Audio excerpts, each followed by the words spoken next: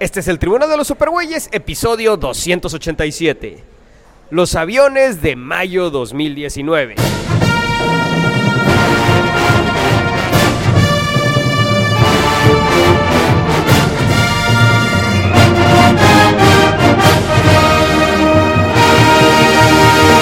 De todos los confines cósmicos del universo, se reúnen con papas y chelas las más poderosas fuerzas del bien que se hayan visto.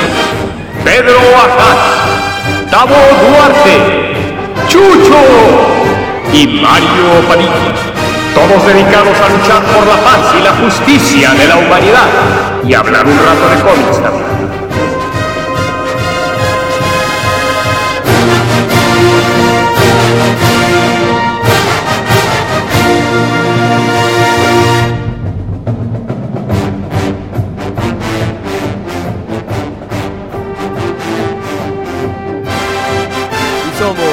Pedro Ajaz, Tavo Duarte y Mario Padilla. Y hoy, damas y caballeros, hoy es 21 de mayo de 2019 y vamos a hablar de cosas muy localizadas en este momento del tiempo. Así es que, pues bueno, y de hecho vamos a hablar de cosas que nos sugirieron nuestros propios podescuchas, cosas que usted, osado podescucha, ha sugerido. Entonces, en este momento, para quien nos esté escuchando en el futuro, allá en el 2020, 2021 nos esté escuchando, pues en este momento, damas y caballeros, estábamos enfrascados en el pedo de que el vampiro Robert Pattinson lo agarraron para ser Batman, güey. Y pues bueno, yo tengo una opinión muy específica, pero me gustaría saber ustedes qué opinan. Yo en realidad lo comparo con cuando seleccionaron a Michael Keaton, que todo el mundo dijo que pues no la iba a hacer y pues de repente sí la hizo. Entonces, realmente a mí me vale madre, güey. No entiendo por qué. Lo chistoso es que todo mundo está hablando de eso. A ver, antes de entrar a lo que quiero entrar, quiero que me digan ustedes qué opinión tienen. Bueno, yo opino lo mismo que tú. Todavía recuerdo, te doy otro ejemplo más, que es más. Todos decían, ay, ese niño bonito de Heath Ledger, ¿cómo la va a hacer del Guasón? Y yo dije, güey, lo voy viendo en las películas y entre más películas hace, mejor estaba actuando. Entonces yo dije, cabrón, o sea, confío en ese director, hizo una muy buena película de Batman en ese tiempo, decía yo. Y este chavo está actuando cada vez mejor. Entonces, bueno, este director me encanta en lo particular, me gusta mucho las dos películas que le he visto. Entonces, bueno, confío en él. Me vale madre si pone a Danny DeVito como Batman. Si es ese director, por algo lo decidió. Ahora, aparte, todavía ni sería Batham. Ajá, pero pues yo la veo por el pinche director, es bueno. Bueno, ahora, aparte y en segundo lugar también es importante que en realidad ni siquiera se ha decidido quién es el pinche Batman. Está entre él y el tal Nicholas Hoult, que me gusta más ese cuate como actúa. Según yo ya lo confirmaron a Robert Pattinson. Pues mira, según yo leo una revista que se llama Empire Online, no sé si se los he comentado, y cada vez que un chismecito mamón de esto sale, la reviso y ahí te terminan confirmando. Y fue cuenta que la cuestión estaba entre los dos y la he ido revisando y no hay nada confirmado. O sea, cuando ya el vato sí haya dicho sí, ya lo tienen bien amarrado y ya ahí va a salir, y no ha salido. Entonces, lo que pasa es que pues, al pinche internet le encanta, o la gente le encanta. Entonces, pues ya. Mira, primero que nada, pues a mí me vale comino. Ya lo calificaré el boy cuando salga la película. Ya si la hace muy bien, a toda madre, y si lo hace todo muy mal, pues me burlo. Lo segundo, el que sí tengo problemas es con la gente que está calificando de que no sabe que es pendejo, que salió en esta, salió en aquella, y yo veo un montón yo creo que es natural, o sea, andarse burlando de eso, hacer chistes y todo eso, no tiene que pasar de eso, no tiene que decir nada. Cada quien tiene su opinión, puede ser crítico, puede decir cualquier babosada, que si Batman va a brillar, que si Batman va a parecer vampiro, pues me parece muy chistoso que güey hizo un vampiro y ahora es el murciélago, el hombre murciélago, así, a toda madre. Y yo creo que sí. Murciégalo, Tavo. Murciélago. No me sale como vampiro ese.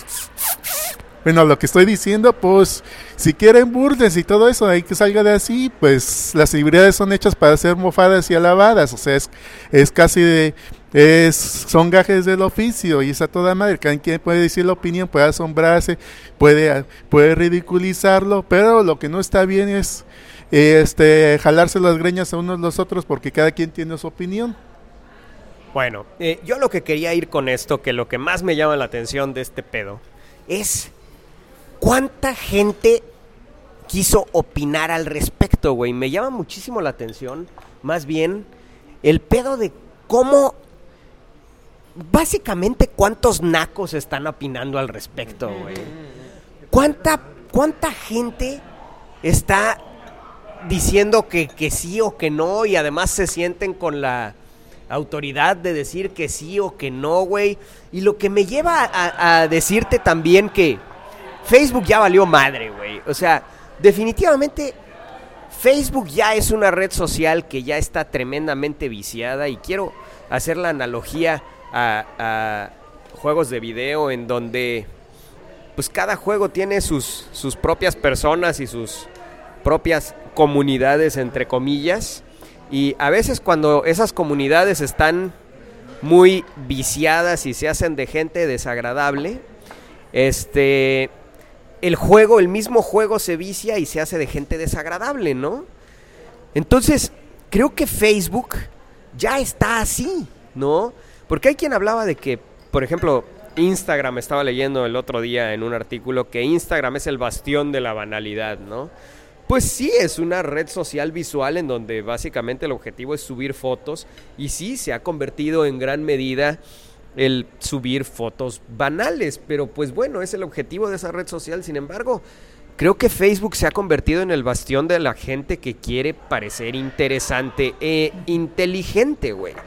Toda la gente en Facebook hace comentarios haciendo preguntas retóricas, calificando o descalificando a la persona que está poniendo una opinión, poniendo en su lugar a todos los demás en Facebook. En fin, está tremendamente tóxica la red social de Facebook, tremendamente viciada, y creo que de ahí viene todo este pedo con este actor de Batman que pues realmente ni siquiera sabemos cómo sería, no sabemos qué casting hizo o qué madres. Además, en general, ese es el pedo, güey. Creo que realmente todo viene de Facebook y porque estuve viendo en Twitter también y sí se habla mucho en Twitter, pero como que es una discusión como que a otro nivel, no sé si me explico.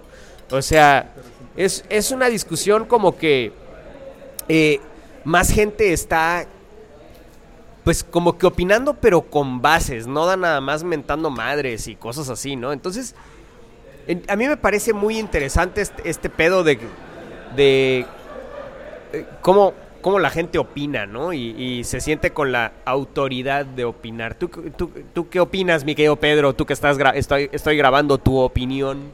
Pues mira, la verdad es que ya Facebook se convirtió en la plaza pública y en esa cuestión sí hay muchos que les encanta estar en esa plaza pública, como tú dices, juzgando a los otros, sintiéndose más inteligente, y no hay cosa peor.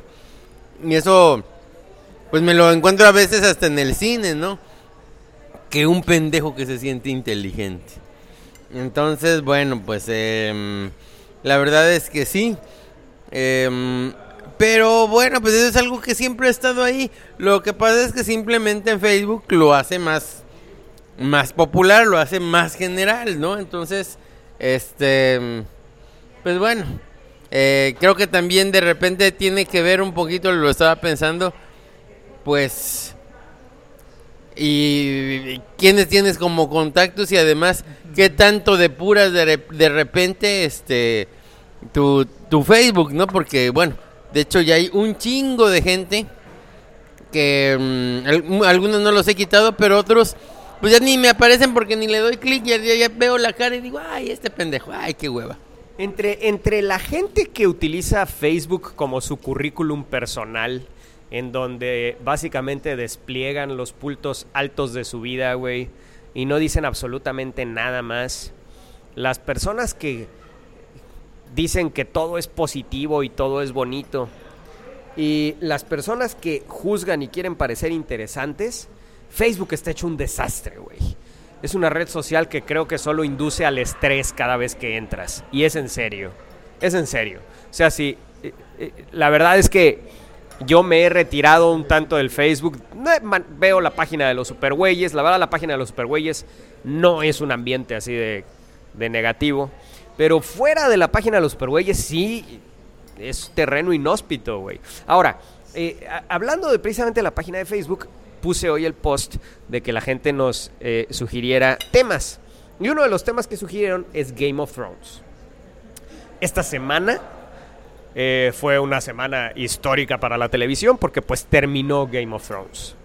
Es una serie que yo en lo personal me quedé en la boda roja, en el episodio de la boda roja. Ese es el último episodio que vi.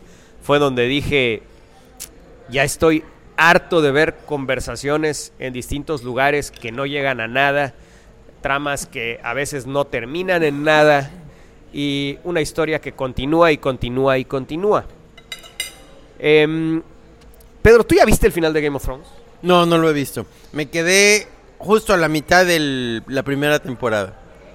De la última temporada. De la última temporada. ¿Tavo? El primer capítulo de la primera temporada. Pero quiero hacer un asterisco en algo. Ahí lo que estabas diciendo en Facebook, mi Facebook se llenó de Game of Thrones y ya decía, ya siento lo que siente un Isa cuando decía que ya estaba hasta la madre de Avengers Endgame. Pues más o menos lo mismo, pero yo me acuerdo que before Facebook, cuando que se hacían estas cosas llamadas foros, creo que todavía existen. Por ejemplo, si te gusta... Foros, quiso decir Tavo. Foros, es que estoy comiendo, pero bueno. Qué buena educación tengo aquí con los podescuchas. Pero bueno, lo que estaba diciendo, no sé, que me gustó mucho, no sé, Mega Man. Y quiero hablar sobre Mega Man.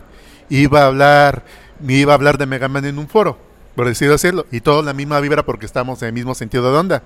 Pero ahorita en Facebook ya a huevo todo mundo que ni Sin quiere... embargo, hay foros que no tenían supervisión y se convirtieron también en tierra de nadie, güey. Se hicieron tremendamente negativos, güey, con gente terrible, cabrón. Bueno, o sea que... Mi punto de lo que va a llegar es el mismo punto de la plaza pública de Pedro. A lo mejor no te guste algo así, pero cuando estaba más subdividida el internet, ya te estabas juntando con cierto tipo de personas para hablar de ciertos temas.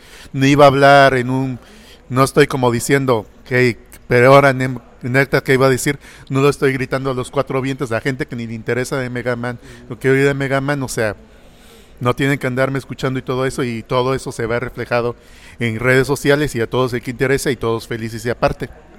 Y lo cagado es que lo que sí oí de esta temporada de Game of Thrones, que independientemente de que no la estoy viendo, pero pues me enteré que salió un vaso de Starbucks en uno de los episodios de Game of Thrones.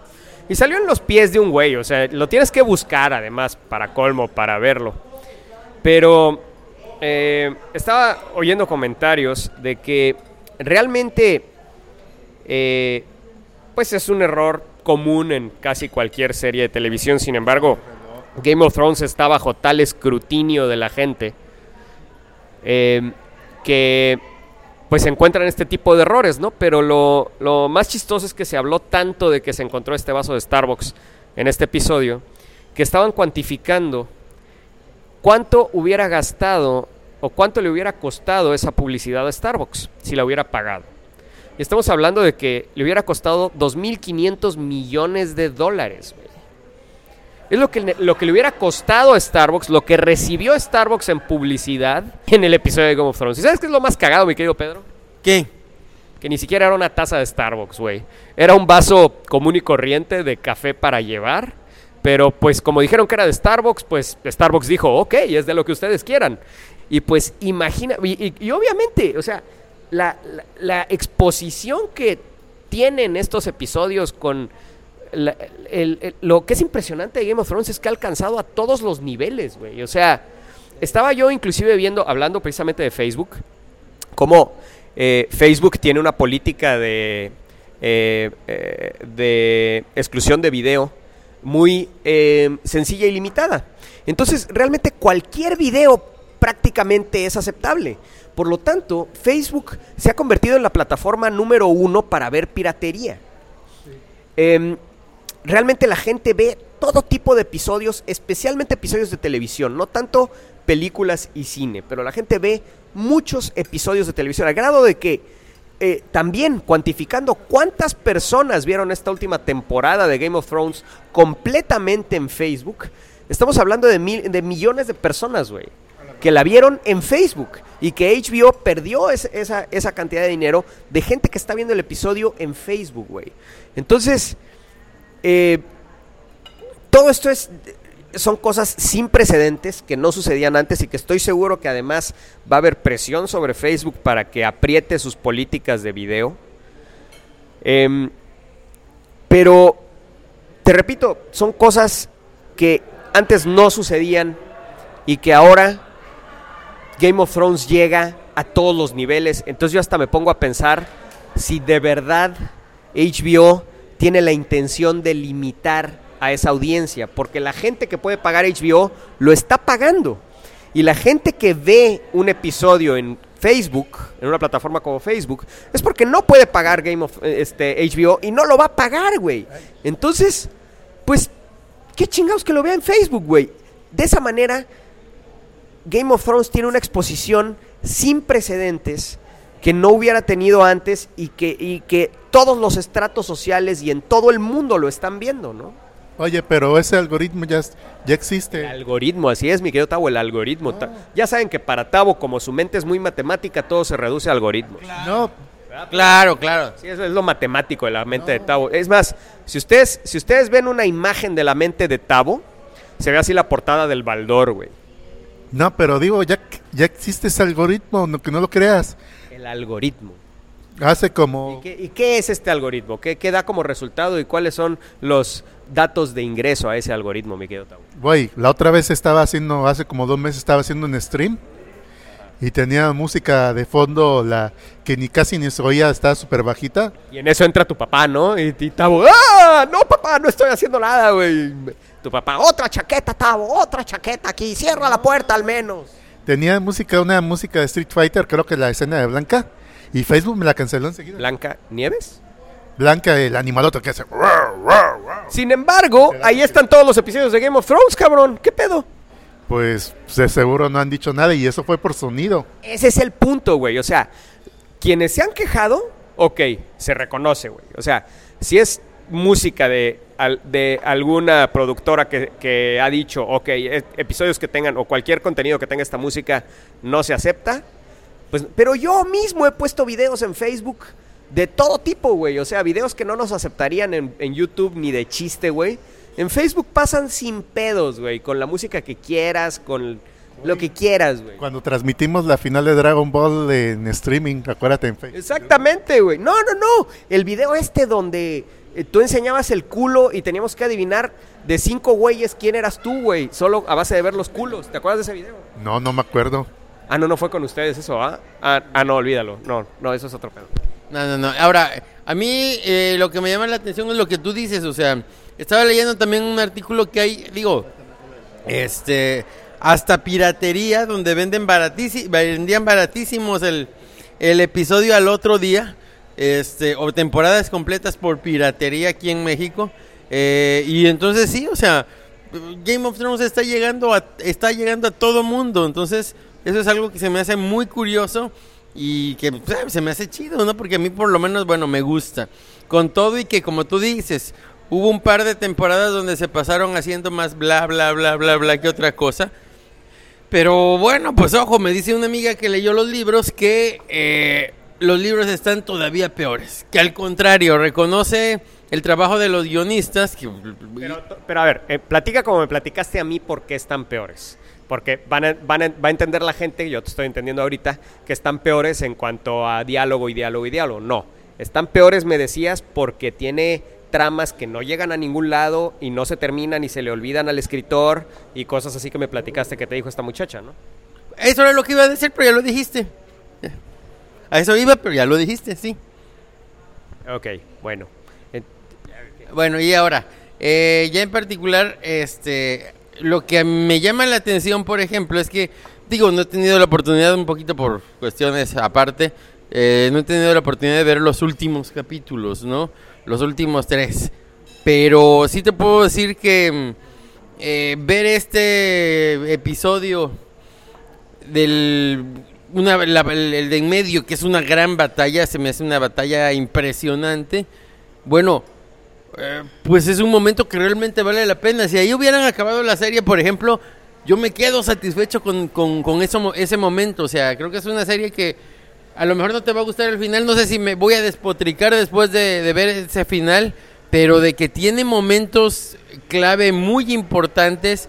Hay por ahí otra batalla, otro episodio de la 6ª temporada que le dicen, el episodio se llama, bueno, hasta queda ahí en la historia, la batalla de los bastardos, que la verdad es un episodio muy, muy bueno y que pues tiene momentos muy, muy interesantes, muy fuertes, y te podría decir varios detalles, varias cosas que me gustan mucho, que disfruto, a pesar de que la serie haya tenido sus tropezones, o a pesar de que a lo mejor, no lo sé, no lo he visto, pueda tener un final del asco. Bueno, te digo, lo cagado aquí es que también la productora HBO, pues, presume de que su serie es para público muy sofisticado, ¿no? En donde... pero pues, es muy cagado, güey. O sea, a fin de cuentas es una serie que realmente la puede ver quien sea y la va a entender quien sea, ¿no? O sea, sí es televisión sofisticada desde el punto de vista de que está hecha en plan de cine, y sí, pues vaya, es en ese sentido no tiene precedentes, pero la verdad es que la manera de contar la historia y en fin, pues no tiene absolutamente nada de ser para un público sofisticado, ni mucho menos, güey. Entonces, hay muchas cosas aquí que saltan a la vista, como el nivel también, como hablábamos hace rato de Batman y de este cuate Pattinson que lo están queriendo poner como Batman y la gente gritando como loca. Igual en Game of Thrones, güey. O sea, hay tanta gente que estaba esperando, no sé qué esperaban de final, güey. Y que pues ahorita les dan un final y pues su cerebrito no logra entender que pues ni siquiera ellos mismos saben qué querían, güey. Es increíble, güey. O sea, ellos mismos no saben qué querían y pues entonces les dan un final que probablemente no es explosivo o no tiene algo, no lo sé, güey, porque además no he terminado de ver la serie, güey. No sé si la terminaré algún día, probablemente lo haré. Tengo el plan de hacerlo con Eloísa, güey. Pero el ver la serie. Y lo otro también. Pero el punto es que, güey, el nivel de apropiación de la gente, güey, de que se sienten con el derecho de opinar y gritar a los cuatro vientos. Vaya, es increíble en Facebook la cantidad de reseñas de 5, 6, 7 párrafos, güey, de cada episodio de Game of Thrones en escribir, güey, como si fueran periodistas, cabrón. O sea, es como gente estúpida, cabrón, que se sienta y graba sus conversaciones sobre cómics, cabrón. Y algunas duran hasta más de 2 horas. Hay quien hace grabaciones de 2 horas, las suben, güey, y gente más estúpida los escucha, cabrón. No es cierto. Oye, pues es natural, cuando una persona se siente en una ficción o algo, hay ciertas personas que le apasiona mucho algo y le dedica muchas horas mentales a esas cosas, y a lo mejor hasta que el final que no les haya gustado hasta está súper bien, porque habla mucho de cómo la gente le gustó esa serie, cómo la está consumiendo, y aunque no les gustó el final, pueden salir de cosas muy buenas. Yo he sabido de muchos escritores que a lo mejor no le han gustado las historias, que cómo se han desarrollado y han escrito, y los ha alentado para hacer sus propias historias y escribir otras cosas para hacer inspiración, y sí me parece súper bien, o sea, no tiene nada más. A mí también me parece muy bien ese nivel, Tabo. Pero el nivel al que está ahorita la discusión es un nivel muy bajo, güey, muy pobre, muy literal, muy tonto, güey. Bueno. Ese es el pedo, güey. El pedo es que el nivel de la gente que está ahorita dando estas opiniones es de verdad, pues, muy bajo, cabrón. No sé, ¿tú qué opinas, Pedro? Pues mira, lo que pasa es que yo como todavía me metía leía todo eso cuando más o menos veía el episodio a la vez. Ahorita como ya no lo he visto, cada vez que veo Game of Thrones, le salto, volteo la vista a otro lado y le muevo el dedito para arriba al Facebook. Entonces, bueno, pues no me he enterado del nivel de discusión yo tampoco. Y segundo, pues finalmente, o sea, yo aun cuando veía el episodio, con lo que me quedaba o a lo que le ponía atención era uno que otro meme bastante divertido que había. Tengo por ahí uno que otro meme que me gustó mucho, o hasta un texto largo totototote que leía ni me acuerdo dónde y que mandé a varias personas, en la cual pues decían y contaban de manera desmadrosa el episodio y se me hacía de una manera muy ocurrente. Entonces, bueno, pues finalmente, o sea, la cuestión está en a quién peles y a quién le das importancia. En la vida, yo creo que en la vida hay gente inteligente, hay gente regular, hay gente pendeja. Los peores, en mi opinión, los peores y los que hacen más daño son los pendejos que se sienten inteligentes, porque bueno, todavía se vale. Esos son los más escandalosos, ¿no? No, los más peligrosos para ellos y para el mundo. Porque bueno, tan siquiera cuando te das cuenta que eres pendejo, que tienes que aprender de algo, pues tienes la oportunidad de mejorar. Pero cuando sientes que eres el gran chingón o chingona y no es así, te quedas en el mismo pinche agujero, te quedas haciendo las mismas tonterías, ¿no? Y por eso digo, son peligrosos para ellos y para el mundo. Pues eso no los peles nomás, o sea, pues ya. Entonces, pues finalmente, por lo menos te digo, yo creo que no me he encontrado con tantos, a lo mejor porque tiene años que ya no los pelo, ¿no? Y como tengo un chingo de contactos, no los presumo, pero pues bueno, sí me mandan bastantes solicitudes, porque conozco en mi trabajo trato con un chingo de gente, pues cabrón, casi ni me entero de ellos, me valen, o sea, o intento que me valga, porque finalmente así es la vida. Bueno, pues como les decíamos, este es un episodio móvil que estamos haciendo de Aviones. Estamos platicando prácticamente sin preparación y pues la idea es algo que prácticamente nunca hacemos, que es comentar cosas del momento, ¿no? Entonces, ahorita yo la vi al principio de la semana, pero estos dos güeyes acaban de llegar de ver Brightburn, la nueva película de James Gunn. Bueno, no es de James Gunn, es producida por James Gunn y por sus hermanos, escrita y dirigida por sus hermanos. No, escrita por los hermanos. Entonces, ¿qué les pareció Brightburn a ustedes? Pues me gustó, es una película fresca, no te aburre en ningún momento, muy bien llevada, que le da otra perspectiva a los superhéroes, o sea, y está muy buena. Bueno, primero está bonita.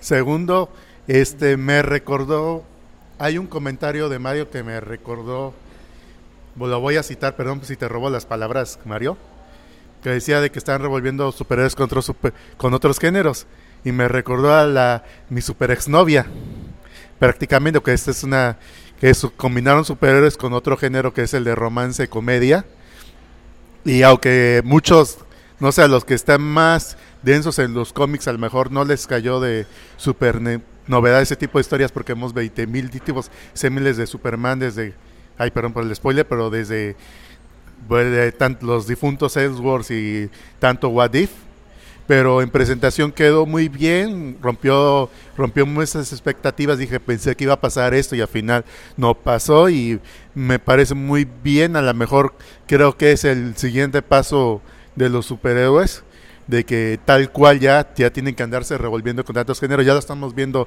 prácticamente con las películas de Marvel, que las últimas ya están revolviendo.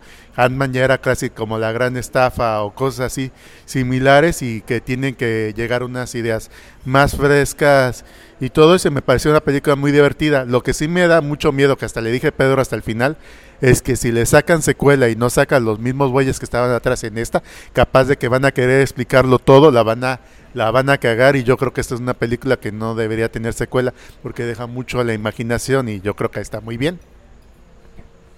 Ahí estoy en completo desacuerdo con Tavo. A ver, no queda claro si los autores, porque tampoco esta es una película, no es una película que sea para, va a tener el exitazo de estudio. No creo que ni la planearon así, ni va a ser así.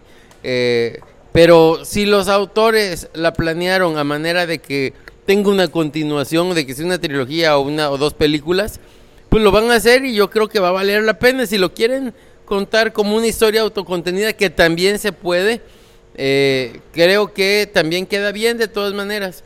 Pero a mí me interesaría mucho una secuela si la hacen, obvio. Bueno, pues yo quiero recomendarles una película de los hermanos Gunn también, que se llama El Proyecto Belko, que pues yo la mencioné en su momento aquí en el podcast, la recomendé ampliamente, sobre pues un edificio en Sudamérica donde están trabajando un chingo de gringos y de repente los cierran, no los dejan salir y pues básicamente les dicen que el último que sobreviva gana.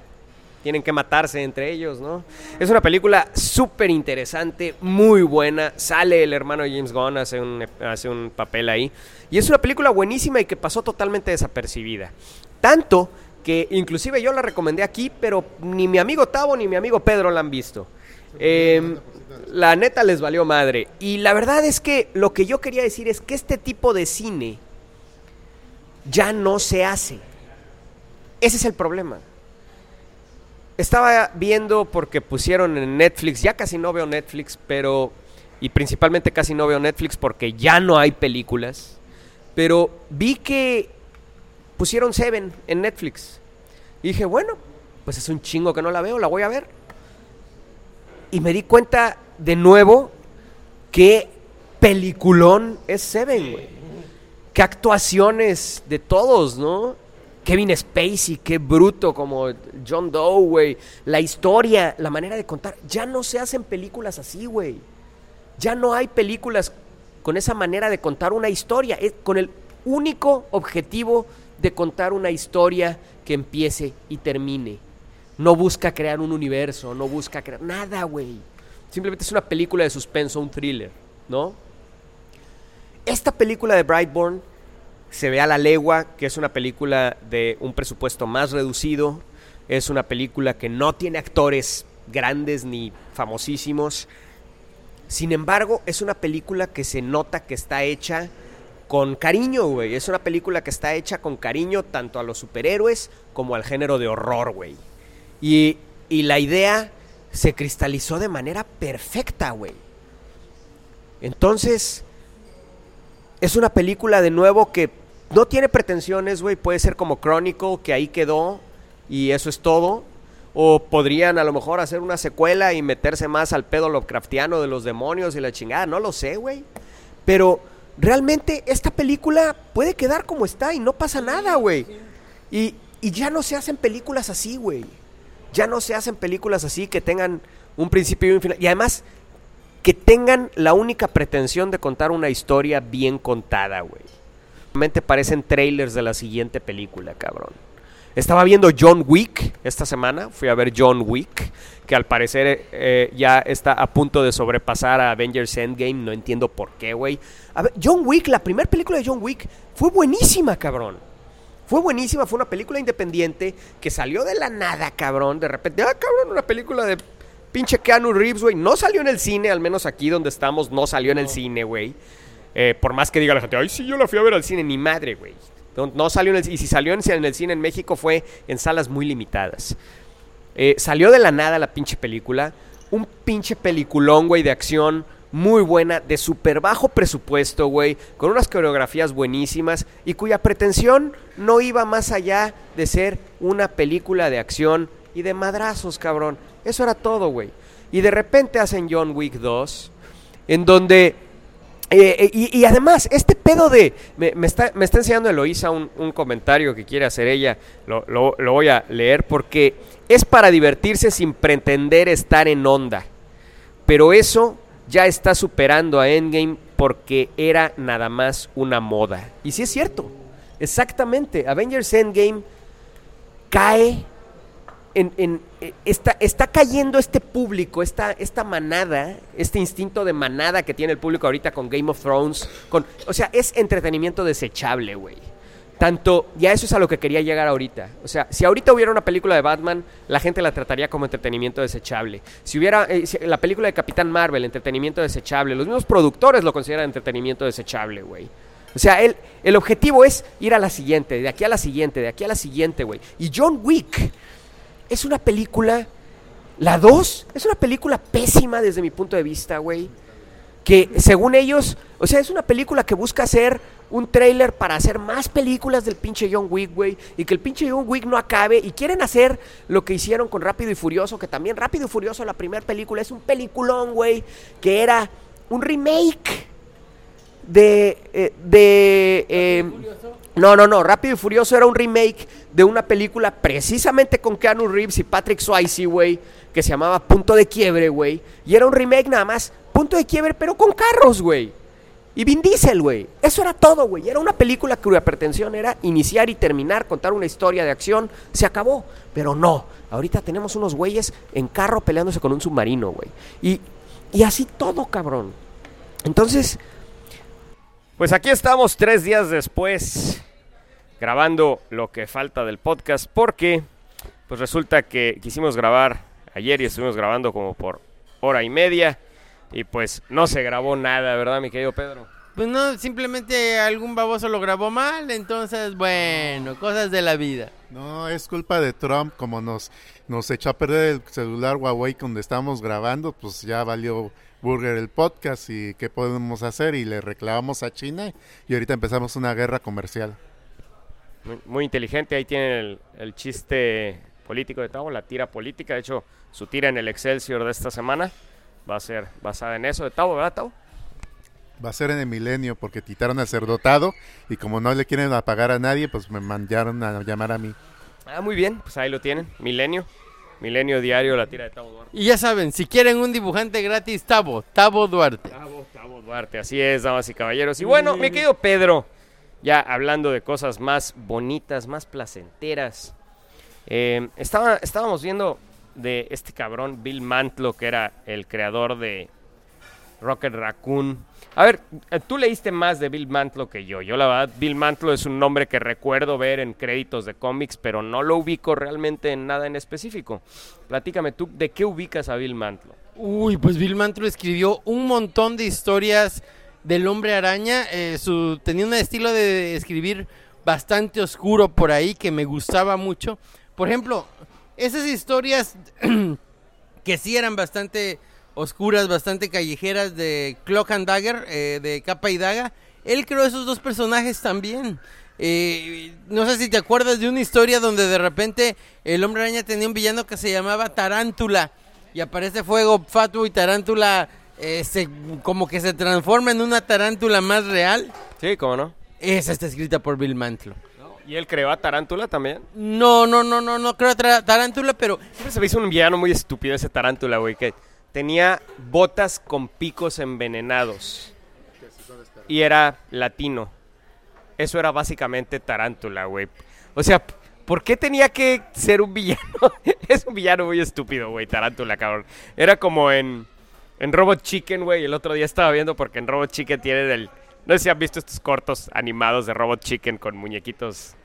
Que siempre Superman en la Liga de la Justicia está tirándole a Batman porque pues Batman es un güey normal, ¿no? Entonces siempre dice, cualquier güey vestido de murciélago es lo mismo, hombre, a fin de cuentas eres normal, que la chica, y el güey, soy Batman, que no sé qué, se encabrona, güey. Y en una de esas, bueno, pues vamos a darle la bienvenida a nuestro nuevo miembro, el Hombre de la Roca. Y un güey vestido normal ahí. Hola, ¿qué tal? Muchas gracias. No sé qué. Y Batman, güey, ¿qué pedo? Es un güey.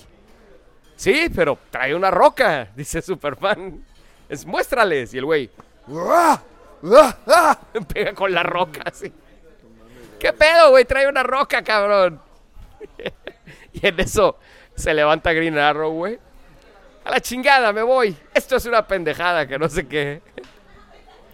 Y quiere abrir la puerta. ¡Ya ven! No sirve la maldita puerta, que no sé qué. Superman, Hombre de la Roca. Y entonces va el güey con su roca. ¡Pras! Y abre la puerta. ¿Qué pedo con esa mamada, güey? Pero bueno, sí, Tarántula era, volviendo al punto, era muy estúpido. Pero justamente por eso menciono esa historia. Ese es el perfecto ejemplo de Bill Mantlo. Agarra cosas que son estúpidas, que sí como que... y les da un toque que hace que te lo creas y la historia se vuelve memorable.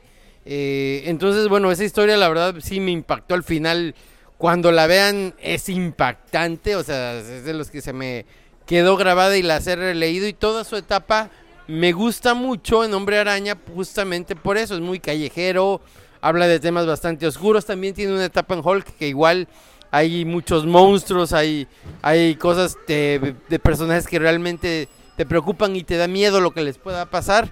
Y era muy buen escritor, dejó de escribir cómics, se dedicó a lo que es el derecho, a ser abogado, y por un accidente de tránsito lo atropellan. Estaba persiguiendo una ambulancia. Y bueno, a pie. Entonces su hermano es el que se ha hecho cargo de él, y hasta hace poquito, bueno, a mí me quedaba la idea que hasta que había muerto. Hace poquito en GoFundMe el hermano hace una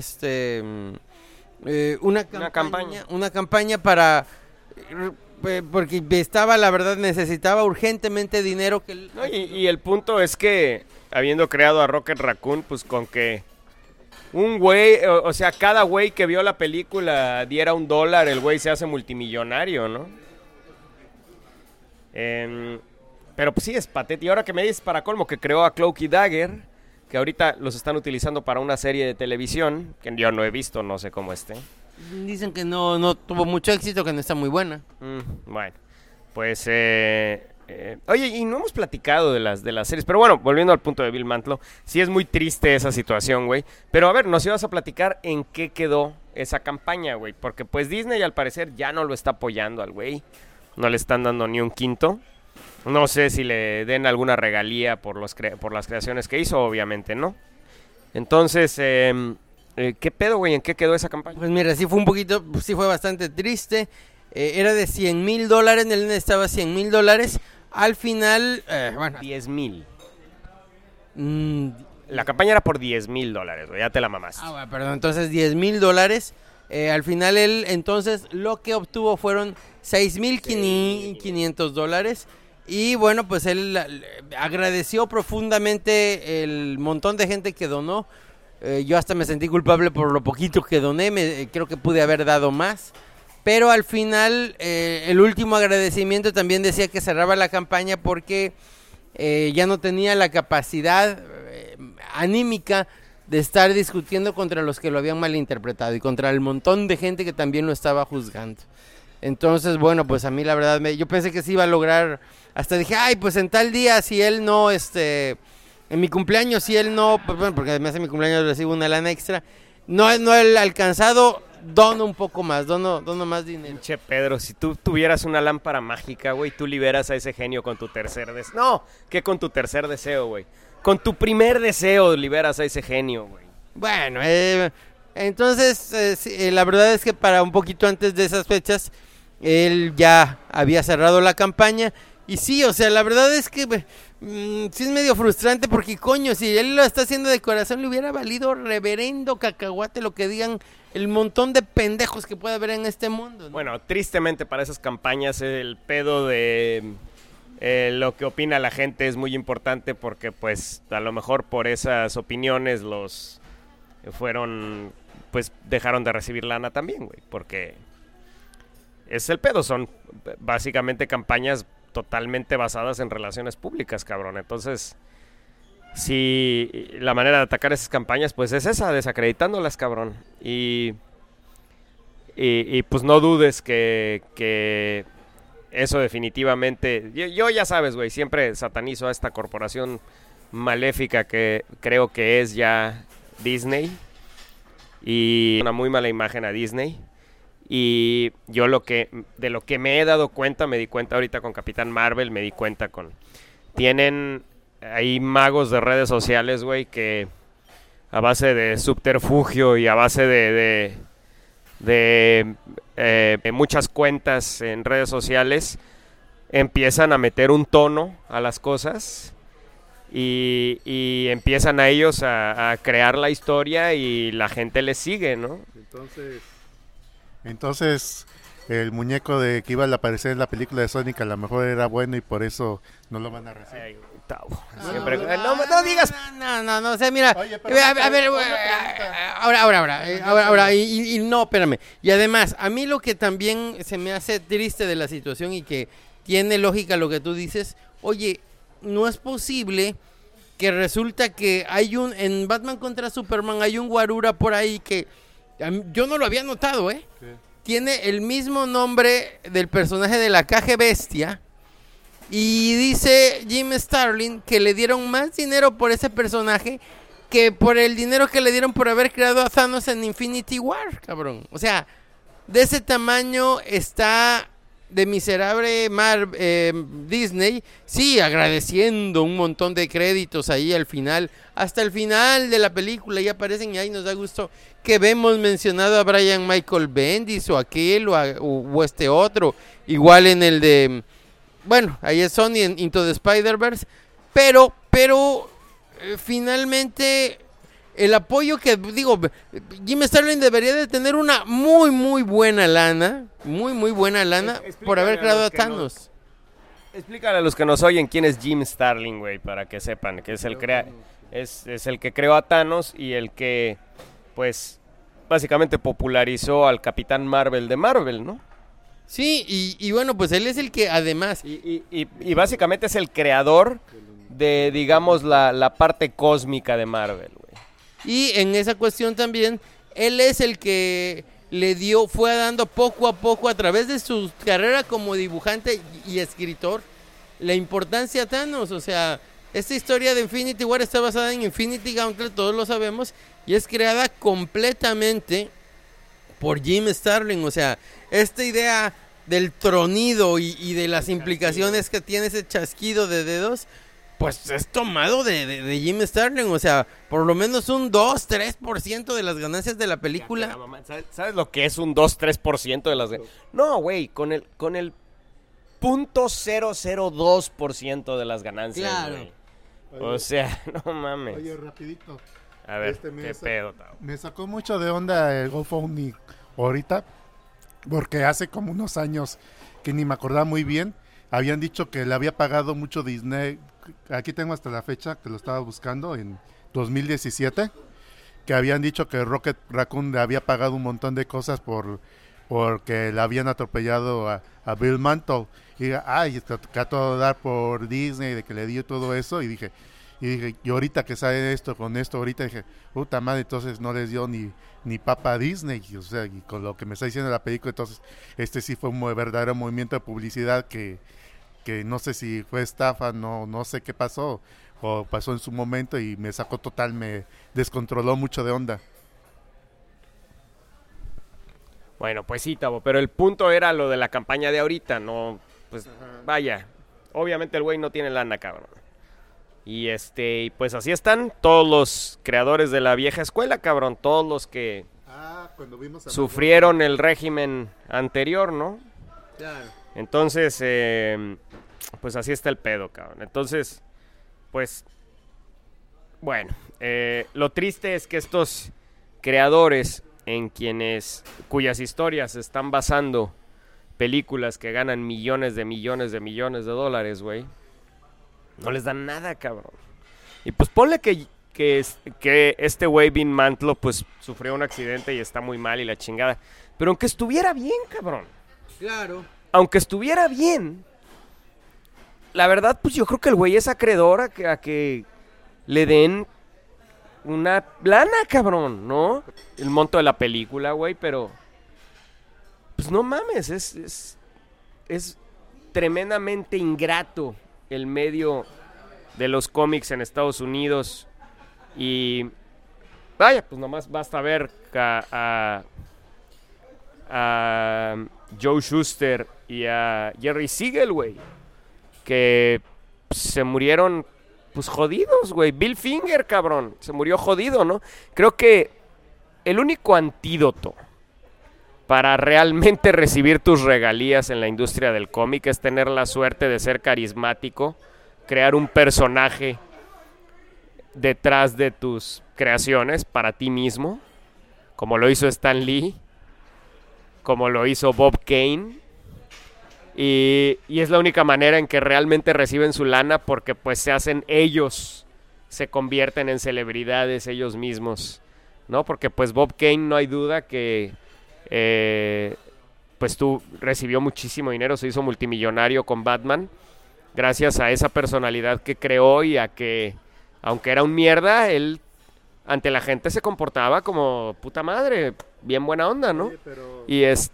Y pues Stan Lee, vaya, Stan Lee era muy buena persona, sin embargo, el güey se ponía una máscara para presentarse ante la gente, ¿no? Oye. Y entonces, pues bueno, ¿qué ibas a decir? Oye, platicando, yo he oído muchos artistas, o sea, que he estado platicando con ellos que prácticamente parece muy obvio lo que estoy diciendo, es que siempre empezaban con cómics indie, que nomás lo pelaban las editoriales.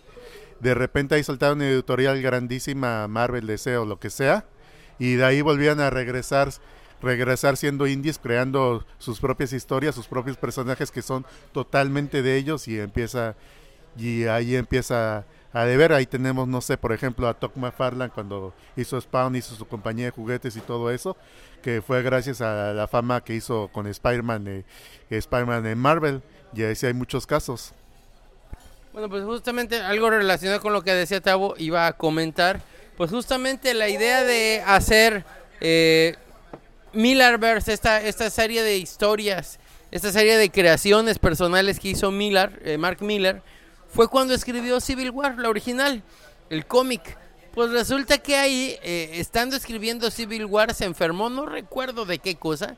La cuestión está en que Civil War, por si no lo sabían, la escribió en el hospital el cabrón, porque a duras penas tenía el dinero para pagar, y dice que para él, a mucha gente le encantó Civil War, pero para él fue muy amargo escribir esta historia porque la escribía saliendo vomitando en el hospital, y de ahí poniéndose a escribir porque necesitaba el dinero, no recuerdo qué, pero que él estaba, había veces que dejó de escribir el guión porque tenía que vomitar, y sin embargo no podía dejar de escribir porque tenía que pagar la cuenta del pinche hospital. Ahí es donde dijo, puta madre, o sea, me apendejo tantito y no voy a poder resolver mi vida. Y esto no me va a durar para siempre. Entonces, si quiero algo que me dure para siempre, tengo que arriesgarme a crear mis propios personajes que sean para mí. Entonces, bueno, a partir de ahí, y sí, noten que después de Civil War, Mark Millar le comenzó a buscar otras opciones frente a Marvel, ¿no? Sí, pero pues, vaya, estás hablando de un güey que no solo es tremendamente prolífico, porque la verdad, sí, a mí me parece que ese cabrón, cosa que escribe, cosa que está chingona, güey. Y el otro punto es que, pues yo creo que está muy bien asesorado porque ha logrado crear una marca alrededor de su nombre, que es lo que yo te decía. Y pues, además, otra cosa que tiene Mark Millar es que sus cómics, puedes agarrar cualquiera de ellos y así como está, hacen la película, güey. Son storyboards de película, cabrón. Es muy sencillo, güey. O sea, sus cómics son muy peliculables, güey.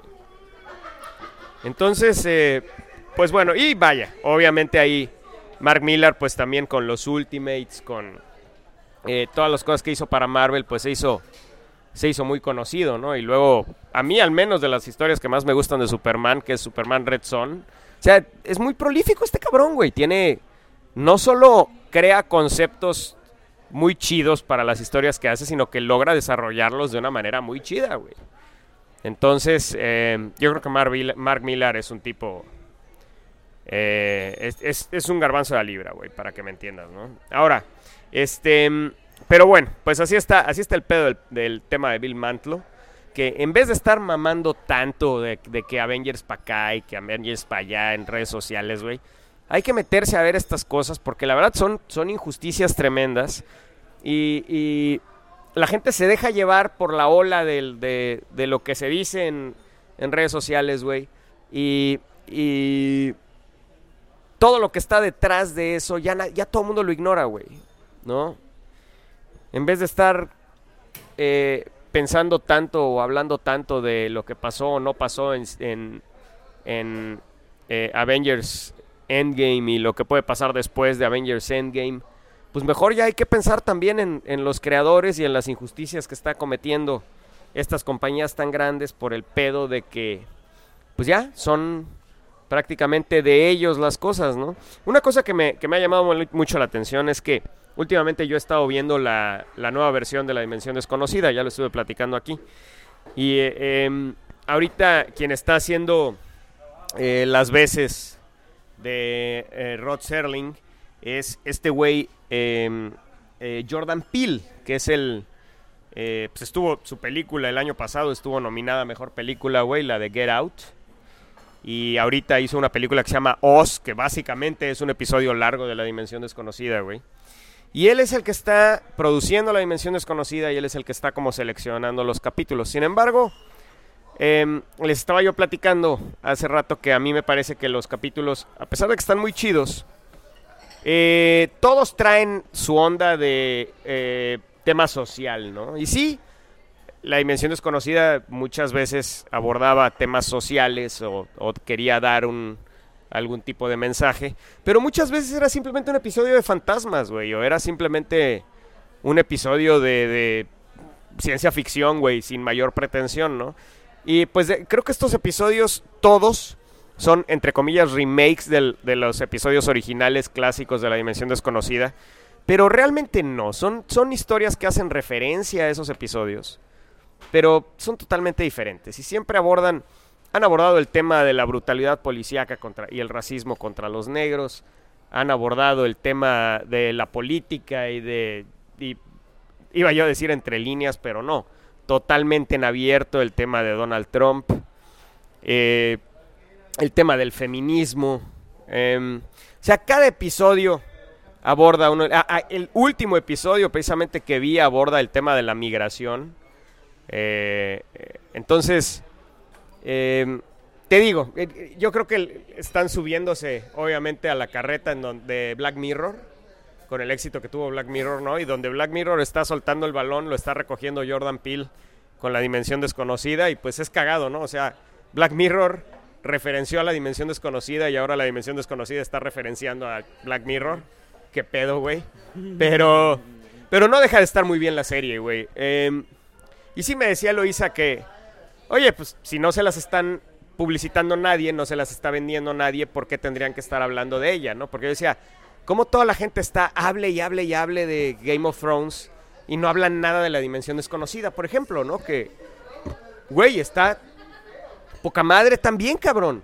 Pero nadie habla de eso, pero de nuevo yo se lo achaco al borreguismo, ¿no? No sé. Oye, creo que estás confundiendo peras, manzanas con magnolias. Primero que nada, Game of Thrones está terminando y la gente tiene invertido en esa serie muchos años de que la están viendo y todo eso. Y ahorita la gente apenas está empezando tengo entendido, apenas está empezando a ver esto. No, o sea, emocionalmente no están, o sea, no la han visto tanto, o sea, apenas está empezando y todavía no están enamorados de la serie, y no es a primeras que estás todo metido en una serie de lleno. También. Igual que Bueno, ahora te voy a decir una cosa. También, espérame. Porque me está diciendo Eloisa que ni siquiera la pasan en México. Sí tienes razón, pero pues básicamente Game of Thrones técnicamente el 90% de la población mexicana que lo ve tampoco tiene acceso y la ve. Entonces, exactamente, porque tiene publicidad. Bueno, ok, Eloisa me discute que no tienes por qué conocer algo que no te publicitan. Bueno, ahora, lo que estás diciendo tú, Tavo, no aplica porque La Dimensión Desconocida, no sé si lo sepas, pero es una serie de antología en donde cada episodio es totalmente diferente al anterior. No es como Game of Thrones, en donde es una historia completa de principio a fin. Cada episodio es diferente.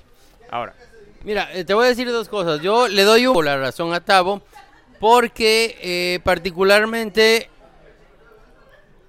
pues no ha pasado tanto el tiempo.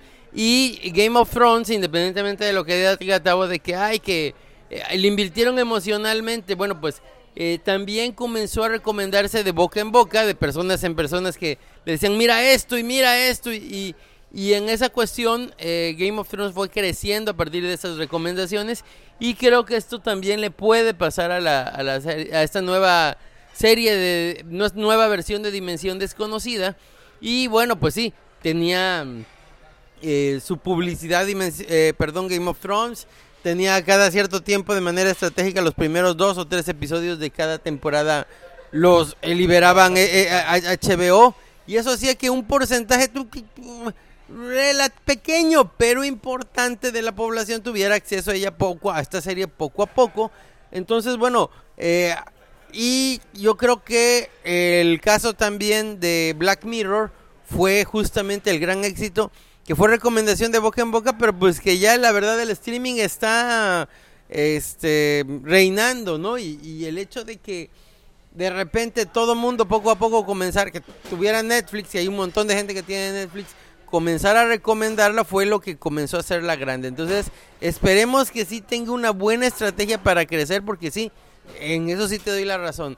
El 21 capítulo que he visto me encantó, tiene una super producción y con una buena promoción, con una buena difusión. Tiene para la segunda, tercera temporada ser un monstruo, igual que lo llegó a hacer con su tercera temporada también ya Black Mirror, y bueno, pues también Game of Thrones. Oye, Y fíjate que estaba... una idea tonta. ¿Qué tal? Estaba pensando, una idea tonta porque ya tiene mucho tiempo que no voy al tianguis.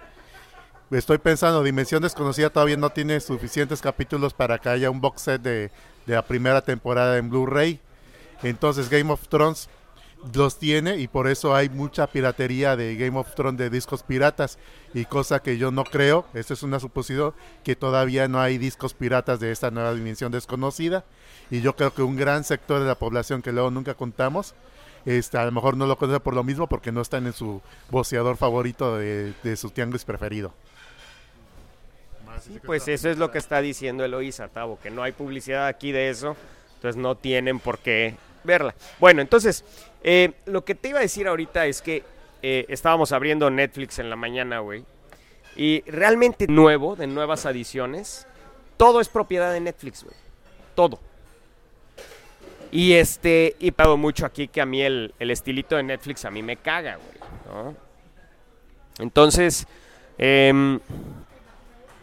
pues yo creo que una de dos, o Netflix va en picada o va en subida bien cabrón, güey, porque no, en serio, Sí, porque, no, o sea, no. depende qué tanto le guste a la gente ese estilito, porque realmente todo lo que veo en Netflix tiene el mismo estilo. Puse ya recién, yo ya de verdad te lo digo, estoy pensando en dejar de pagar Netflix, güey, o sea, porque pusimos una película Disney ni nada de eso, ¿eh? No, porque luego, ay, es que el streaming de Disney, que la chingan, no, hombre, o sea, es que, bueno, el punto es que ese estilito de Netflix que tiene para todas las series, todas las películas que hace, te digo, estaba viendo una que se llama Nos Vemos Ayer, de unos negritos que viajan en el tiempo, que inclusive sale Michael J. Fox. Güey, a ver, te planteo este pedo. Vamos a hacer una película de unos adolescentes que encuentran la manera de viajar en el tiempo y resolver una muerte de un familiar cercano, y vamos a incluir en esa película a Michael J. Fox. ¿Te parece que hay manera de hacer aburrida esa película? No. ¿Verdad que no, güey? Yo diría, segura, güey, no hay manera de hacerla aburrida. Cabrón, está aburrida, güey. Está aburrida la película, cabrón. Es increíble, increíble que hagan ese concepto aburrido, güey. Pues lo hicieron aburrido, güey. No lo entiendo, güey. Entonces, yo no sé si le gusta, de verdad, qué pedo, por qué. Bueno, obviamente le gusta a la gente el estilito de Netflix, porque pues ahí está, cabrón, y tiene mucho éxito. Entonces, pero pues no entiendo por qué les gusta, güey. No lo entiendo, cabrón. Pero bueno, mientras Netflix siga teniendo el éxito que tiene, que yo creo que, sinceramente creo que ya es inercia lo que tiene Netflix. La gente tiene miedo de cancelar Netflix.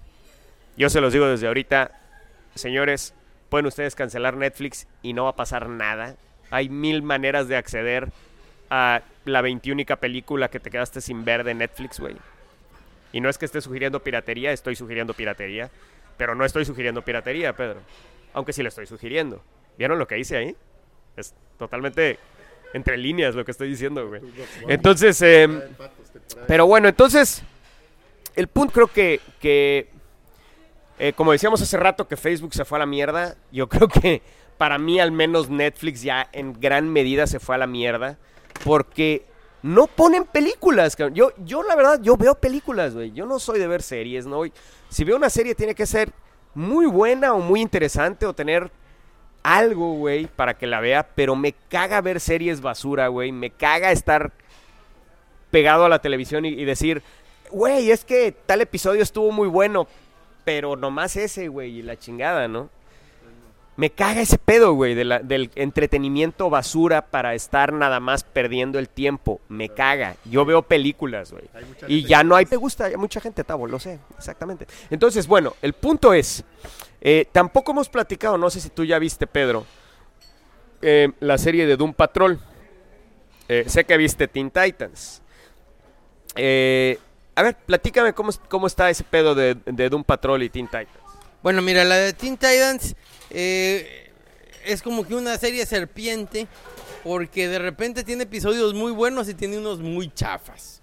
O sea, pero te los tienes que soplar todos. No necesariamente, es más, si lo que querías ver hasta tenía ya la listita, ya no me insististe, pero hasta tenía la listita, te puedes saltar estos dos que son de relleno y lo demás está bueno, y este está regular, pero pues ya, sí lo puedes soportar, ¿no? Ya tenía hasta la lista de los saltables, los soportables, etcétera, y hay un episodio que ves un intermedio por ahí, está regular el episodio, acerca de Doom Patrol cuando los personajes... Otro vodka igual, por favor. Gracias. Con agua china también. Bueno, y ya aquí todo el mundo se enteró de lo que estamos tomando, coca regular. Entonces, bueno, se notaba que era para presentar a Doom Patrol y la verdad es que el episodio está regular, está bien, está entretenidón. Me encanta cómo se ve el personaje, no se ve chafa. El personaje de... ¿Cómo es? El de Robotman. Se ve muy bien. Y el capítulo está bien escrito, está bien llevado, bien a secas, ¿no? Tiene un detallito por ahí que casi no me gustó. El problema que tuve yo, que yo dije, sí voy a ver Doom Patrol, porque lo que más me gustó de todo fue el personaje de Miles Warren y la manera en que Bruno Bichir lo interpretó. Cada vez que estaba a cuadro ese actor, de por sí me encanta desde el que lo veía en películas de cine mexicano, se me hace el mejor de los tres hermanos, y los tres hermanos Bichir son buenos, pero él se me hace el mejor, aunque Damián Bichir es el que ha tenido más difusión. Pero de repente ya veo anunciada la serie y mandaron a la chingada a Bruno Bichir. Entonces yo dije, no, váyanse. Me cambiaron de actor, se van a la chingada. No veo esa madre. Entonces ahora la que quiero ver es la de Swamp Thing. Entonces, bueno, de hecho es más, sí me siento medio raro porque me sentí feíto cuando... ¿Cuál fue el otro el segundo James Bond más breve? Timothy Dalton. Timothy Dalton lo pusieron en el papel de Miles Warren. Quitaron a Bruno Bichir y pusieron a Timothy Dalton. ¿Por qué? No sé por qué chingada madre, pero no, ya... lo que más me gustó fue ese actor, entonces ya no me dieron ganas de ver la pinche serie, cabrón. Oye, una pregunta rapidita. ¿Estas series de DC solo están saliendo en la aplicación de DC Comics o están saliendo otros streamings? No, pues mira, Teen Titans, que es la única que ya... Sí, te voy a decir en qué sí están saliendo en otros streamings, Tavo. De hecho hay varios, güey. Están saliendo... Bueno, la de Titans que ya acabó, poquito después de que acabó, cuando estaba por acabar, anunciaron que iba a salir en Netflix, aquí en México. Está en Netflix. Sí, por eso. Ahora, aquí lo que pasa... Nadie la ve, pero pues sí está en Netflix. La de Doom Patrol, bueno, pues cuando iban, creo que van a la mitad de la serie, cuando Titans iba a la mitad de la serie, todavía no habían anunciado si iba o no a salir en Netflix. Entonces, ya cuando esté por acabar o haya acabado, Tavo, ya nos vamos a enterar si le van a dar chance a Netflix de pasarlo. O sea, ya es otro high. Y sí, la 21 que me está interesando es, y me va a interesar mucho solo si la relacionan con algo. Otra cosa que me gustó es la de Swamp Thing, porque si ustedes se acuerdan, a mí me encantó la serie de Constantine. Se me hace una pena, una lástima, y me encabrona mucho que hayan cancelado esa pinche serie. Sí, estaba buena, ahí sí vi todos los episodios. Y de hecho se quedó totalmente sin saber qué pedo, güey. Y bueno, pues... Creo que continuaron en las otras series de Warner, creo que salió. No, pues a mí me interesaría eso, porque si ustedes recuerdan, en realidad esto estaba basado en el origen de Constantine en Swamp Thing. O sea, esta cuestión de la brujería y de estos brujos desde Brasil que estaban manipulando todo, que al final eso pasa. Es un spoiler que, bueno, de todas maneras no arruina la serie. Está basado en la pinche serie de Alan Moore, que escribió en Swamp Thing cuando presenta por primera vez a Constantine. Entonces, si en Swamp Thing van a retomar esto después de 4 o 5 episodios, puta, a mí me va a encantar. O sea, y más si vuelve a aparecer el mismo actor de Constantine o algo así, y retoman el mismo mood, que a mí me encantó esa manera de combinar superhéroe con horror. Voy a quedar extasiado con Swamp Thing. Muy bien. Pues bueno, pues sí, ahí escuche nuestro episodio de Swamp Thing de Alan Moore, que lo hicimos hace como 5 años, ¿verdad? ¿Hace cuánto? Yo no me acuerdo haberlo hecho. ¿No lo hicimos? Ah, cabrón. Pues bueno, Pero si quieres lo hacemos. Ay, no sé, Pedro, qué invitaciones. Está mi señora aquí, güey. ¿Cómo me haces esas invitaciones, güey? Te prometo no salpicar. Ok. Oye, rapidito. No, fíjate que no fue exactamente Swamp Thing. Fue un episodio que se llama Cómics de Horror. Y en ese episodio yo me explayé hablando del Swamp Thing de Alan Moore. Ahí fue donde terminamos Swamp Thing y John Constantine. Entonces, búsquenlo. Es el episodio 128. Cómics de horror. Fue hace como 5 años. Oye, Sí, justamente yo nada más había leído el primer trade de Swamp Thing. A partir de eso, conseguí por medios totalmente legales los demás cómics de toda la corrida del amor de Swamp No, Thing. y me acuerdo que cuando empezó este pedo de los cómics digitales, porque yo la neta, o sea, pues yo nunca compré en papel los cómics de Swamp Thing, güey. Yo los leí cuando empezó el internet y cuando bajaban los CBRs piratas en el Mirk, güey.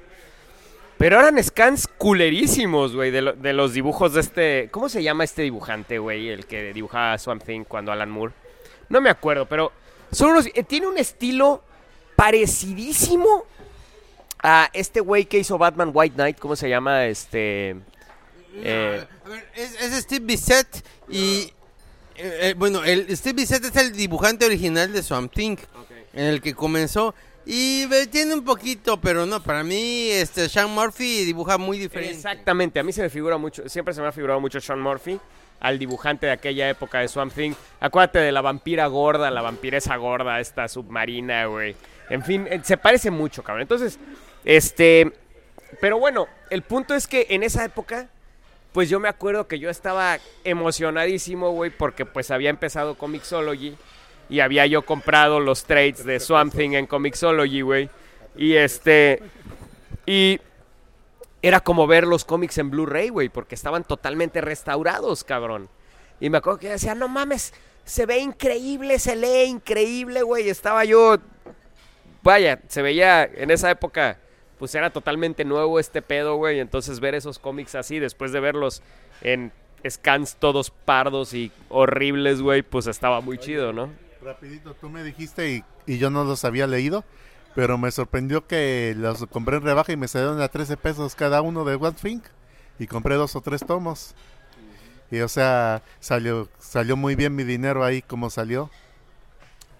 Es bien curioso porque a mí me gustó mucho. Yo ya había comprado en impreso el primer trade de Swamp Thing, pero no me había caído en la mano los demás. Y me encantó la experiencia porque de los 6 que hizo Alan Moore, los que más me gustaron fueron el 2 y el 4. La verdad se me hicieron unos cómics chingones y los puntos... No es de decir, ay, deja de leer tal, toda la corrida vale la pena, pero los puntos que se me hicieron más altos, que de manera natural tuvieron un clímax que me encantó, fueron el segundo y el cuarto trade. Bueno, y ustedes vieron la película de Brightburn, que no hemos platicado de ella aquí. Ustedes se la echaron entonces ya hablamos de Brightburn, eso no quedó en el... bueno, entonces olvídelo usted, mi querido podescucha, ya hablamos aquí de Brightburn. Yo creí que había quedado en el podcast que no se grabó, mi querido Pedro ya hasta se está atragantando ahorita. Pedro, tranquilo, cabrón. Bueno, iba lo que sí platicamos en el podcast que quedó sin grabar, que no se grabó, güey, es el tema de la película de Godzilla, güey. De cómo la película que vimos hace 2-3 años, gringa, pues como que no agarra el pedo de Godzilla, güey. Decíamos que Godzilla nunca se ha entendido bien, creo yo, el concepto de Godzilla. Para la gente en general, o sea, las películas nunca lo han puesto en claro, tan claro como lo es en las películas japonesas, ¿no? O sea, en estas películas gringas nunca se ha puesto en claro cuál es el concepto real de Godzilla más allá de ser un monstruo gigante, ¿no? Y creo que es la esencia de Godzilla, güey. Es como si nunca revelas que el hombre araña dejó pasar a un ladrón y pues por eso mataron a su tío, o si no revelas que no sé, güey, o sea, me parece que es un concepto esencial del personaje, el hecho de ser una fuerza de la naturaleza que es totalmente invulnerable, güey, o sea, aunque le lancen rayos láser, le lancen bombas nucleares, le lancen lo que sea, no hay manera de detener a Godzilla, güey. Entonces, y además, este pedo de que Godzilla saliera feliz saludando a la gente y aventándose al agua, güey, pues tampoco es el concepto original de Godzilla, güey. Godzilla viene siendo como el menor de los males, ¿no? Hablando de monstruos gigantes, ¿no? Entonces, y pues bueno, tú decías, Pedro, estabas hablando de este tráiler donde sale el King Ghidorah, sale el Mothra, salen varios monstruos clásicos de Godzilla. Y principalmente, obviamente, se ve que el villano principal va a ser el King Ghidorah, que es el monstruo el enemigo más cabrón de Godzilla, fuera de Mechagodzilla, ¿no? Es King Ghidorah y Mechagodzilla. Y Pero, por fin, ¿te gusta Godzilla o te caga? Me cago Godzilla. Es Mechagodzilla, imbécil. Ay, pinche pedo. ¿Nunca te has echado una de Mechagodzilla, güey? Muy bueno, güey. Bueno, a ver. Bueno, no, te decía que estábamos preocupados de que esta película de Godzilla, bueno, más bien Tavo era el que estaba preocupado. Todo el comentario salió porque dice Tavo, ay, yo tengo miedo de que otra vez vaya a salir nada más Godzilla tantito y de ahí quitan la cámara. No, pues el tráiler comienza con una pinche secuencia que yo pensé que no era tráiler, era...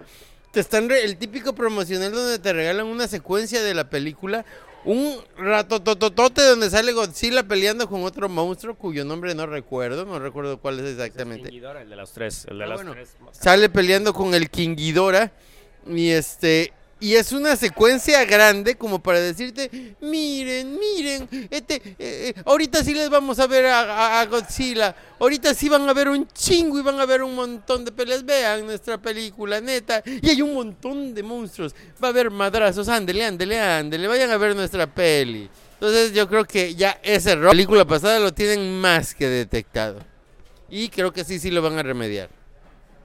Pues bueno, entonces, pues sí te digo, yo creo que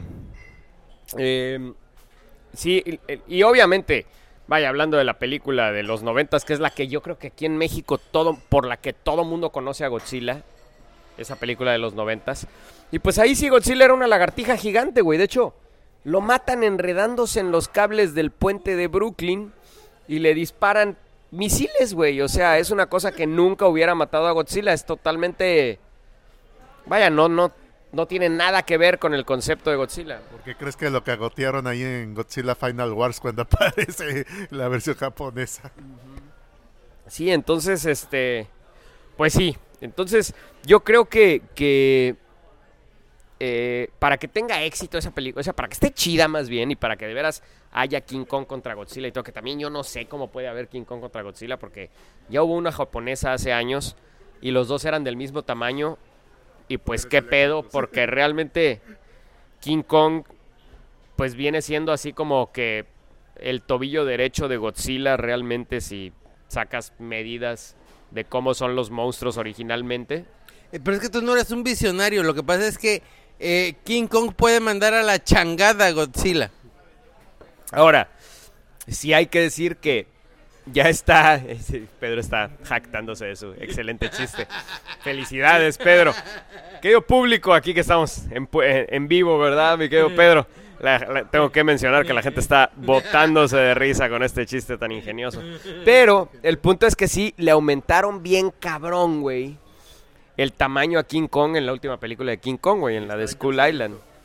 Entonces le aumentaron un chingo el tamaño, güey. Entonces, pues bueno, a lo mejor ahí sí ya queda, ¿no? O sea que ahorita King Kong la tiene más grande. ¡Ay, Goldo!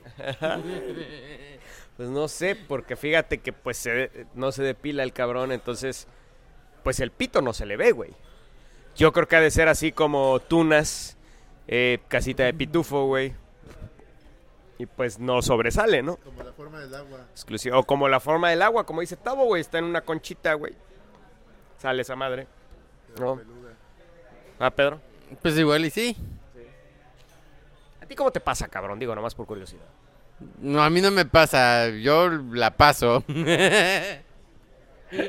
Ay, mi querido Pedro, la rima, él no la pasa, ¿verdad? Claro que sí, damas y caballeros. Y bueno, pues estamos hablando también de la película de las tortugas ninja. Hemos hablado de la película, esta joya de la cinematografía, las tortugas ninja y Batman. No mames, güey. Es que de verdad, después de leer ese cómic, no hay manera de que lo echen a perder haciéndolo caricatura, güey. De verdad, yo decía, pues no hay manera. Si es la misma historia, es imposible que echen a perder este cómic que está tan chingón.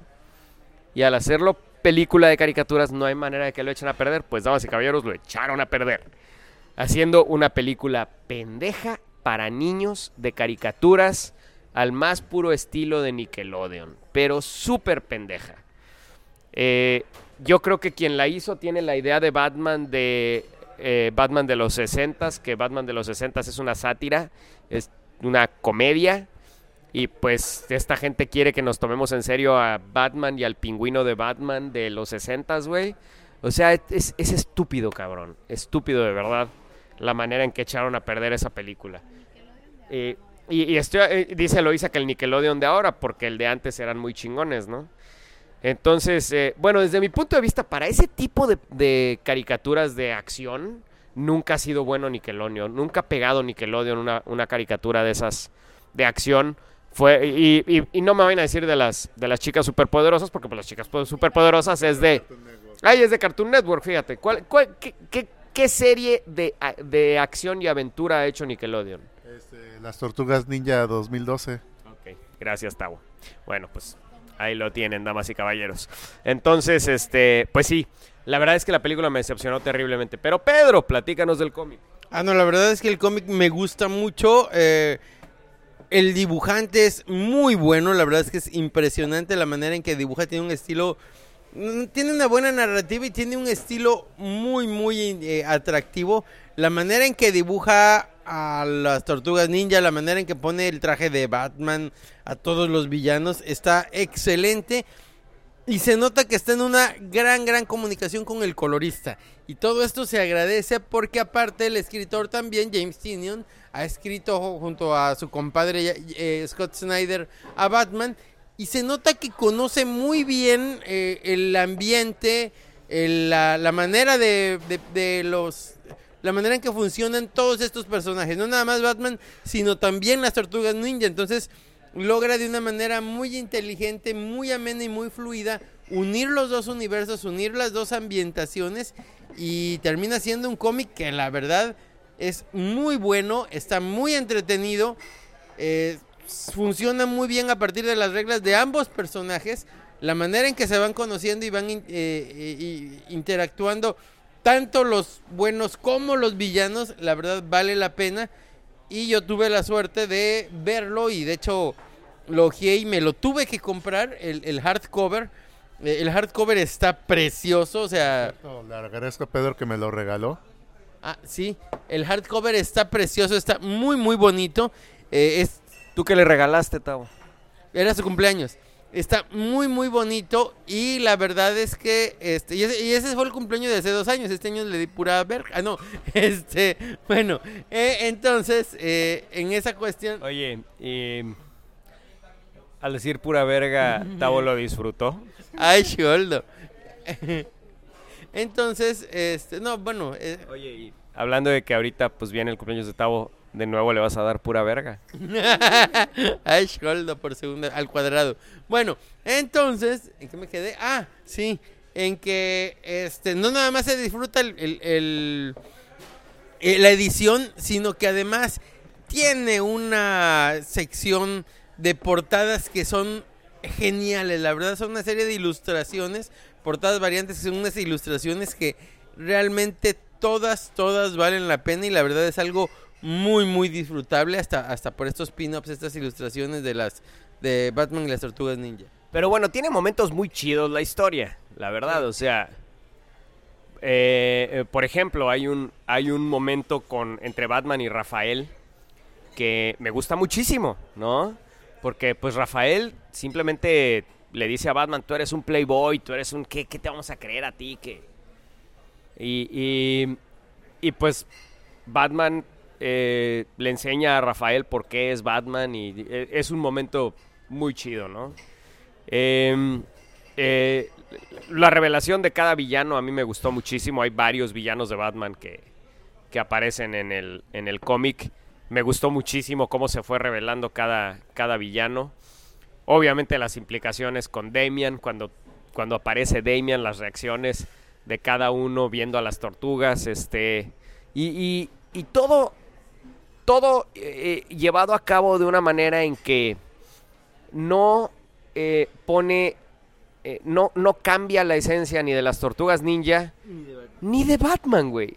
Porque yo decía, no mames, son personajes totalmente diferentes, a menos que les cambien la esencia ya sea a unos o a otros, pues va a ser una historia que pues no va a pegar, ¿no? Y no, es una historia buenísima en donde no cambia la esencia de nada. Y otro momento que me encanta es cuando Splinter dice, Leonardo, cuida tu equilibrio. Ah, no, dice, le dice algo a Leonardo, porque estaban practicando Batman y Leonardo, ¿no? Y le dice algo a Leonardo, y Leonardo, sí, maestro. Y entonces, cuida tus pies, se está moviendo más rápido que tú, o algo así. Y Leonardo, mis pies están bien, maestro, que no sé qué. Y dice, no, Leonardo, no te estoy hablando a ti, ¿no? Ya le estaba dando instrucciones a Batman, ¿no? En fin, o sea, está muy chido. Luego, Batman saca una armadura muy chida, Siempre me gusta cuando Batman saca armaduras, no sé por qué, pero me gusta porque cuando es ocasional. O sea, no me gustaría que ya Batman fuera Iron Batman, pero cuando es ocasional porque el pedo lo amerita, como cuando se peleó con Depredador, que fue la primera vez para mí al menos que sacó una armadura así. Pero y obviamente cuando se peleó con Superman, pero sí, o sea, para casos específicos me encanta cuando Batman saca una armadura, ¿no? No, pero además la manera en que está dibujado, te crees la armadura, te encanta verla y aquí es muy chido porque cada cuadro está precioso, se ve muy bonito, pero también está muy fluida la manera en que está contada la historia, entonces esas dos cosas se agradecen mucho. ¿Y sabes quién sí le dieron un upgrade bien cabrón? Como dice Tavo, Shredder. A Shredder, de verdad, yo le digo Destructor, me vale madre, así le hemos dicho siempre en México, güey. Así decía el muñequito, güey, Destructor. Pero la verdad es que, güey, lo convirtieron en un villano bien cabrón nivel Ra's al Ghul, güey. Sí. Está bien cabrón el Shredder en este cómic. Y no como en otras cosas en donde sale en las Tortugas Ninja, ¿no? Que ya últimamente en la última versión, al menos que vi yo de caricatura de las Tortugas Ninja, fue esta versión en donde Kang estaba mezclado con Shredder. Shredder era un robot y Kang estaba adentro y era Shredder Kang. O sea, era una cosa rara esa versión de Shredder. Y era un villano medio comédico, o sea, y siempre ha sido un villano así de medio comédico, ¿no? Pero la verdad es que este Shredder de este cómic está muy chingón, güey. Es totalmente así, maestro ninja, bien cabrón, güey. Y pues lo pusieron al nivel de Batman, porque lo tenían que elevar al nivel de Batman, güey. Entonces eso me gustó mucho. Y pues bueno, entonces, ¿a ti qué te pareció, mi querido Tavo, la película de las Tortugas Ninja? Pues a mí me gustan las dos, me gustó el cómic, me gustó la película, me pareció entretenida, o sea, pues qué te puedo decir, estaba divertida, me dio mucha risa algunas partes, algunas sí, y me pareció muy bien, o sea, como serie de televisión yo creo que a lo mejor no le estaba pidiendo mucho y yo sentía que eran cosas diferentes. Yo sí soy fan de las Tortugas Ninja y reconozco algunos defectos, pero lo que estabas diciendo de los personajes, ves que son las tortugas de IDW que han agarrado todas las versiones de las tortugas y las han homogeneizado, mezclado y le han sacado su propia mitología, la han sacado muy bien. El Shredder, o como tú le decías, el Destructor, cada vez lo han puesto más maldito en todas las series y en cómics, como que lo han ido elevando del bufón de que era. Y aún así de bufón todavía me caía bien, o sea, me han gustado todas las versiones de las tortugas y de sus enemigos y todo eso, y a mí sí me gustó, o sea, no te voy a mentir, me agradó los chistecitos y me gustan las dos cosas, y no lo veo porque, bueno, ya me expliqué, no, viva la redundancia. No, pues yo creo que tú eres más tolerante a este pedo de que hagan algo muy para niños, güey. Entonces, toleras más ese pedo, güey, cuando lo hacen muy infantil, ¿no? Pero bueno, entonces, pues bueno, otra cosa que queríamos platicar era, vimos 2 documentales, o al menos yo vi, me cayó de novedad, el documental de... y es un documental diagonal comercial porque es un video que sacaron hace algunos años para promocionar el corte del director de Superman 2 de Richard Donner. Yo no lo había visto. Entonces, este documental, búsquenlo en YouTube, está muy bueno. Pero habla de muchas cosas que yo no sabía de Superman 1, ¿no? De lo difícil que fue hacer la película de Superman y todos los pedos que tuvo Richard Donner con estos güeyes Salkind, el padre y el hijo, que para mí yo ver ese nombre era ya cuestión de emoción. No puedo evitar ver el nombre Salkind sin pensarlo en letras en 3D con la música de John Williams de Superman, güey. Pues bueno, pues resulta que estos tipos, este padre y este hijo, compraron los derechos de Superman de la Warner Brothers, y Warner Brothers prácticamente les dijo que ellos tenían que hacer la película con su lana, güey. Y estos tipos habían hecho puras películas desastrosas. Por ejemplo, hicieron Barbarella, güey, que es una película muy cagada, la verdad, tengo que decirlo, que es una película muy, muy, muy chistosa. No sé si han visto Barbarella. Creo que sí. Con Jane Fonda. La que está flotando al principio. Pues es, por ejemplo, el villano la quiere matar en una máquina de orgasmos. Es una película setentera muy cagada, se las recomiendo ampliamente si no la han visto. Y además, Jane Fonda sale muy chida, pero pues la verdad tienes que verla en plan de que es una ridiculez de película, ¿no? Está completa en YouTube. Pero, y la verdad es que Barbarella, que es la heroína, nunca hace absolutamente nada en toda la película. Todo el tiempo la están capturando, todo el tiempo nunca hace nada.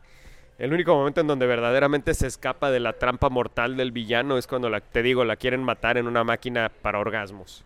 Y pues ella destruye, ella truena la máquina a base de resistencia, damas y caballeros, así es. Bueno, pues eso hicieron estos güeyes Salkind antes de Superman. Y pues puro pedo con Richard Donner, ¿no? Porque ellos habían conseguido el nombre de Mario Puzo para el guión. Habían conseguido a Marlon Brando para que saliera en la película, que en ese momento Marlon Brando era, vaya, como si ahorita dijeras Brad Pitt, ¿no? Marlon Brando era un nombre cabroncísimo. Y después de eso, pues ya realmente gracias a que entró Marlon Brando, pues Gene Hackman también aceptó entrar a la película. Y pues realmente ellos no esperaban para nada a nadie. Le ofrecieron de hecho a Superman a varios personajes, a varios actores conocidos, entre ellos a Dustin Hoffman, cabrón. Imagínate, güey. Pero no, o sea, dice Richard Donner que él, en cuanto vio a Christopher Reeve, dijo, este güey es nuestro Superman, ¿no? Nomás lo pusieron a hacer un poco de pesas y órale, güey. Pero el pedo es que durante la grabación de la película, que se supone que se iban a grabar Superman 1 y Superman 2, estos güeyes se le echaron encima a Richard Donner, al grado de que pues ya hasta le metieron un director adjunto, un güey al que le debían lana, Y pues ya, obviamente, para votarlo y tener con quién seguir, y este güey es el culpable de todas las mamadas que vemos en Superman 2, ¿no?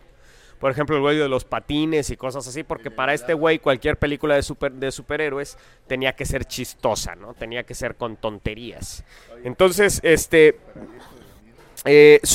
Superman, pues en gran medida Superman 2, al hablar de Superman 1 contra Superman 2, que a mucha gente es un debate que tiene décadas entre los pendejos que tenemos este debate, güey, de que cuál es mejor, Superman 1 o Superman 2. Yo siempre he dicho que las dos me gustan por cosas diferentes. Pero, pues al ver este documental en donde me entero que realmente el final de regresar el tiempo iba a ser para Superman 2, realmente el final de Superman 1 iba a ser simplemente que él iba a tomar este misil que se robó Lex Luthor, lo iba a mandar al espacio, y una vez en el espacio este misil iba a romper la cárcel en donde estaba Zod, ¿no? Y entonces Zod iba a venir a la Tierra y ese iba a ser el principio de Superman 2. Pero realmente no se sabía si iba a haber Superman 2. No se sabía si iba a haber. Entonces, pues el final de este documental es que resulta que... Entonces te digo, en pocas palabras, para mí este documental fue una cosa que yo no tenía ni idea, güey. Yo no sabía que Superman había sido tal problema para Richard Donner. Y que pues ahorita se encuentra todas las latas de grabación en donde estaban horas y horas y horas de película grabada, y que Richard Donner pues dijeron, órale, pues córtala y haz lo que puedas con la película, ¿no? Y pues salió este corte del director que pues yo lo vi, pero la verdad para mí fue pues X, ¿no? O sea, para mí Superman 2 es Superman 2, la película que vi cuando era niño, ¿no? Superman 2. Entonces, Pedro, platícame a ti qué te pareció ese documental, que no sé si te pasó lo mismo que a mí o te pasó diferente. No, la verdad me encantó, está muy fluido el documental, me gusta mucho, y entonces te cae el 20 de cómo fue este proceso. Y yo recuerdo que cuando vi esta película, este nuevo corte de Richard Donner, me sentí muy decepcionado, sobre todo por la parte del final, ¿no? Y en esa cuestión, ya viéndolo, ya en el contexto, bueno, entiendes por qué y cómo él tuvo que decidir apegarse a la visión original que tenía y que no tuvo opción. Y bueno, pues es bien curioso cómo decían que más de la mitad de las secuencias de pelea, más de la mitad ya estaban hechas para cuando el nuevo director, el director Lester, toma el mando. Entonces, bueno, ya buena parte de lo que vimos de Superman 2, pues en realidad había sido Donner. Y es que, bueno, pues entiendes un poquito por qué aceptar y apreciar este corte con todo y sus detalles. No, y otra cosa que yo no sabía, güey. Porque es el nuevo director, güey, tuvo que llamar a los actores y todo para hacer ciertas escenas que él quería meter a huevo. Y Jim Hackman no quiso salir en esas escenas porque decía que estaban destrozando a su personaje, güey, ¿no? Y que él no quería hacer esas ridiculeces con Lex Luthor. Hazme el favor, cabrón. Y entonces lo hicieron con un doble, y son escenas en donde sale de espaldas Lex Luthor, o sale, en fin, y solo usan un doble de voz de Jim Hackman. No, y además también mencionaban los actores que el set de grabación con Donner era un set amigable, era un set donde todos se sentían integrados, y que en cambio, bueno, pues ahora con este nuevo director las cosas se notaban tensas, que no había una buena comunicación, y que sin embargo sacaron la chamba como la tenían que sacar. También por eso fue que, bueno, pues Jim Hackman decidió no participar en parte. Y la verdad es que sí, me hace entender un poquito algo que dijo Guillermo del Toro alguna ocasión, que me llamó la atención, que decía que hacer una película en gran parte era como comer un sándwich de mierda. Comienzas con mierda y terminas con mierda. Y luego yo, pues ahí me doy cuenta que realmente gran parte del mérito y de lo que hizo esas películas fue Christopher Reeve. O sea, es que ese güey se convirtió en Superman, cabrón. Y la verdad es que, pues bueno, yo lo que quiero es, me interesó volver a ver ese corte del director de Richard Donner. A pesar de que Superman Returns se me hace una película, a mí no se me hace una película buena de Superman para nada. me divierte, o sea, no me parece la basofia que todo mundo considera. A mí hay cosas que me gustan. Me gusta Kevin Spacey haciendo el papel del ex Luthor. Me gusta... Inclusive me gusta el güey que agarraron de Superman. Lo hace bien, imita bien a Christopher Reeve. Simplemente a mí lo que me caga es el guión, cabrón. O sea, me parece que es una historia muy pendeja, cabrón. Pero fuera de eso no me parece una película mala de Superman. Pero... pues sí me gustaría ver, te digo, el corte del director de Richard Donner, porque lo único que no se les puede quitar a estos tipos, al papá y al hijo, a los Salkind, es el tener la visión de meter toda su lana y apostar el todo por el todo a hacer una película de Superman, güey. Que era algo que, pues, nadie hubiera hecho en ese momento, ¿no? Y estos tipos se aventaron a hacerlo, güey. No, y de hecho es una lástima que hayan estado en ese punto mediocre de que sí, tuvieron esa visión, pero no la supieron realizar adecuadamente, porque oye, yo recuerdo que de niño, pues, era un niño y no le vi esos defectos a Superman 3 y Superman 4 que obviamente tienen y ahí están, pero yo decía cuando vi Superman 4, ay, qué chido, ya va a haber una película de Superman cada cierto tiempo, voy a ver Superman 5, 6, 7 y yo salí del cine, era un chavito, viendo Superman 4 encantado y diciendo, ay, voy a seguir viendo un montón de películas de eso. No pasó. Sí. Que de hecho ya Superman 4, bueno, en fin, ya Superman 4 ya es otra historia, güey. El super arañazo es terrible, güey, acuérdate, güey. Sí. Super arañazo que te deja en la madre, güey. Y sin embargo, es bien cagado como un buen día estaba yo escuchando, cuando escuchaba los podcasts, cuando comenzábamos, estaba escuchando un podcast y de repente, cuando hablábamos de esta saga de películas de Superman, bueno, de las películas de superhéroes, de las poquitas que había en ese tiempo, cabrón. Hicimos un especial solo de películas de superhéroe y nos dio 2 horas para hablar de todas las que había, cabrón. Pero en esos tiempos, cuando había poquitas películas, este personaje, este villano bien amanerado de Superman 4 inspiró a Mark Millar a hacer el personaje de Apolo. Sí. Ahí en los cómics de... Bueno, no fue Mark Millar el que lo creó, fue Warren Ellis a crear el personaje de Apolo ahí en los cómics, porque finalmente en esa versión Apolo pues es homosexual y... ¿Cómo? Y se anda comiendo al Midnighter. Sí, claro. Oye, ¿quién es el activo y quién es el pasivo? Eso te iba a decir, ahí queda la duda porque eso no lo aclaran. No se aclara quién es el muerde de almohadas y quién es el soplanucas, damas y caballeros, si Midnighter o Apolo. Pero bueno, entonces, y otra cosa que te iba a decir es que todos estos poderes raros que aparecen en Superman 2 para Superman son porque el John Landis quiso hacerlo así. Porque para Richard Donner él tenía muy definido cuáles eran los poderes de Superman y él quería que así fueran, ¿no? Mira, somos tan famosos, pero tan famosos, que John Landis te va a demandar por andarlo difamando. John Landis es otro director de películas de horror que... Ay, cabrón, perdón. Se muere si te dice, hoy escuchas que alguien dijo... ¿Entonces quién fue este güey? Lester se apellidaba, ¿no? Lester, bueno, ese güey. Yo sabía que empezaba con L. Bueno, y entonces... La otra cosa que quería yo platicar era este documental que vimos sobre el director Sandy Colora, que yo hubiera creído en esa época, si a mí en el 2003 me hubieran dicho que ese güey iba a estar haciendo las grandes películas de Superman y Batman 5, 6, 10 años después, no me hubiera extrañado para nada. Pero el tipo cayó en el anonimato. No se ha vuelto a hablar de él, no volvió a hacer absolutamente nada.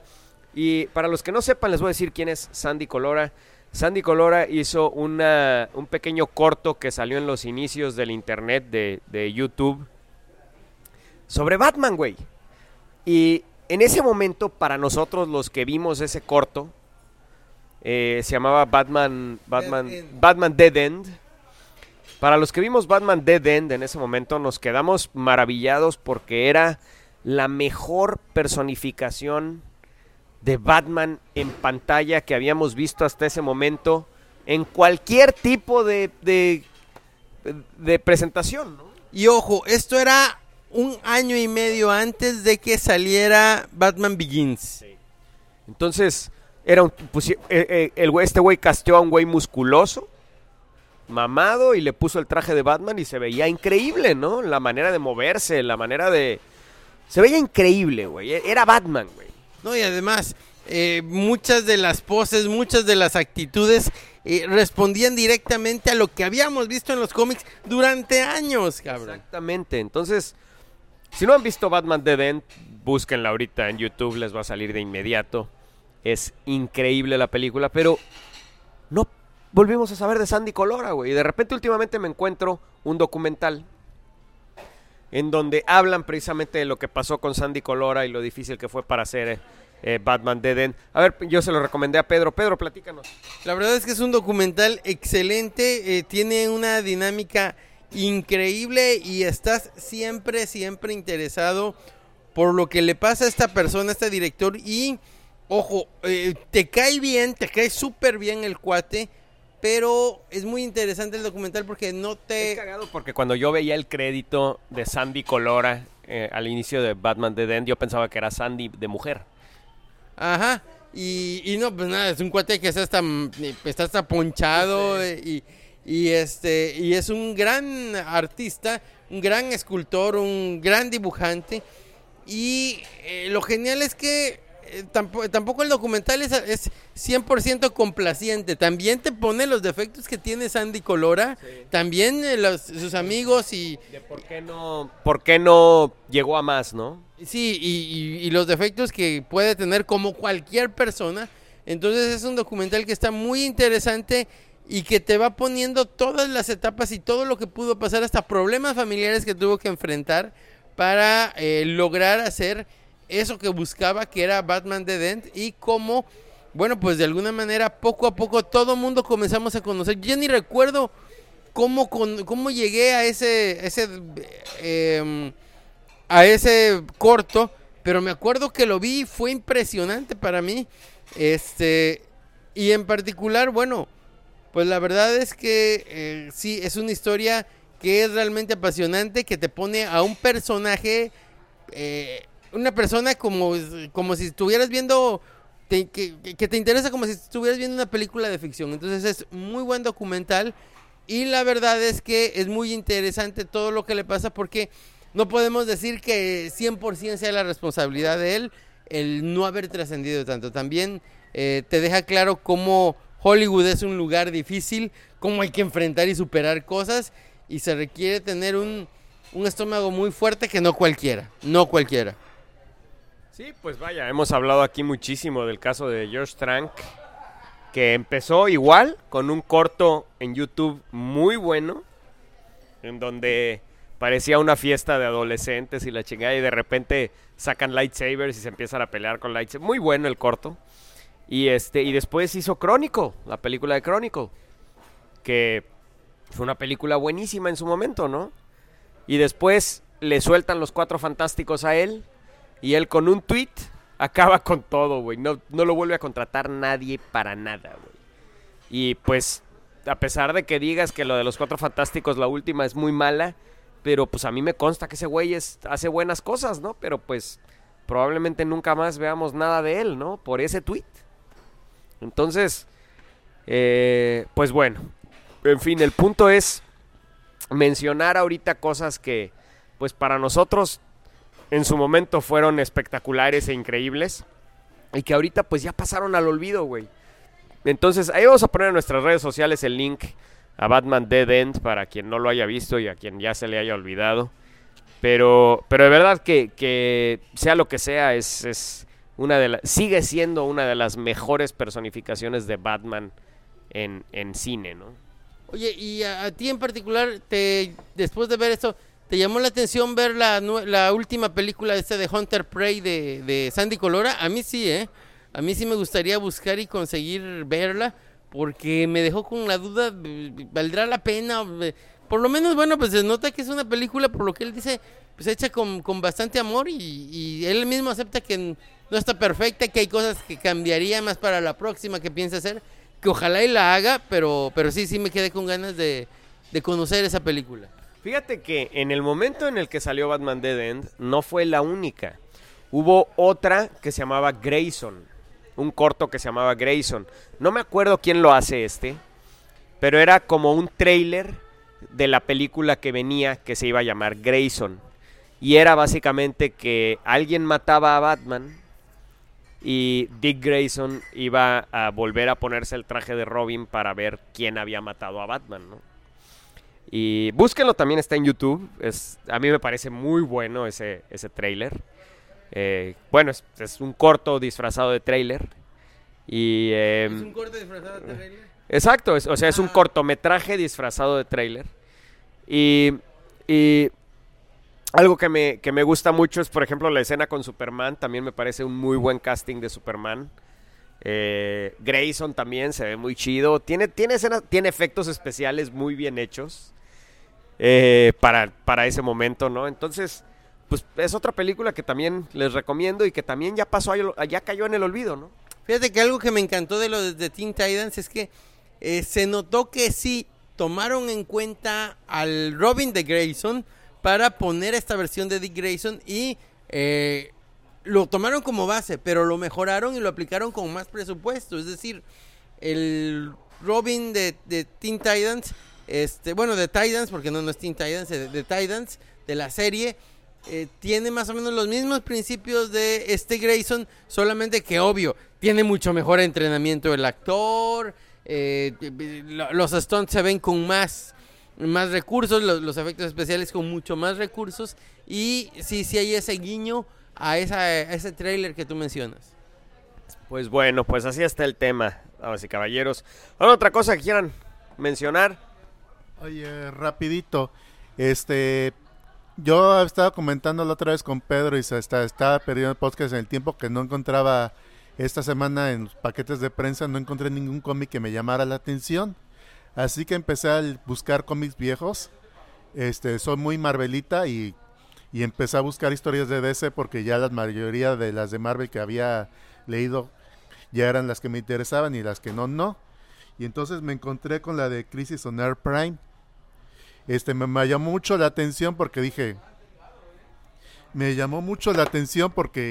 yo pensaba que para mí fue una cosa diferente ver la crisis de las criaturas infinitas y yo pensé que había surgido de la nada, pero leo esto y luego me entero que antes de las crisis infinitas hay una serie de crisis que prácticamente fueron como los cimientos para la crisis de las tierras infinitas. En la historia, un poco en corto, es que, no voy a hablar de la historia en tal, sino que se están encontrando héroes de diferentes editoriales, la JSA con la JLA actual y con héroes de los 50, y me pareció, o sea, el tono, la historia, el arte, me pareció esos de las tierras infinitas, fue como un prototipo.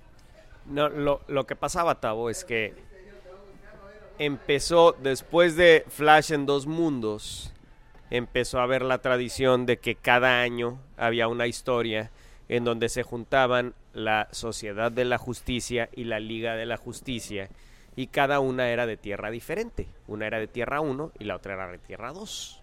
La Sociedad de la Justicia era de Tierra 2 y la Liga de la Justicia era de Tierra 1.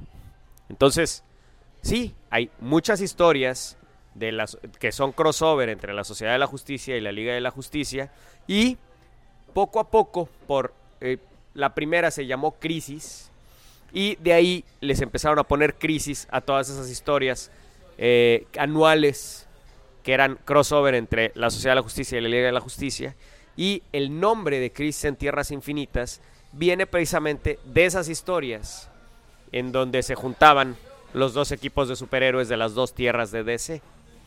Por eso es que se llama Crisis, y por eso actualmente si DC utiliza el nombre de Crisis para algo, aunque eso ya se tergiversó porque inclusive lo utilizaron para crisis de identidad, por ejemplo. Y ahorita actualmente para crisis de qué es, crisis de no sé qué es ahorita, que mataron a un chingo de güeyes. Pero bueno, hasta hace poco el punto del título Crisis, Héroes en Crisis, para que hubiera una crisis tenía que haber los cielos rojos, tenía que estar en peligro el multiverso, y en fin, entonces tenía todas las características de una crisis, ¿no? Porque quiere decir que varios universos estaban en peligro e involucrados, ¿no?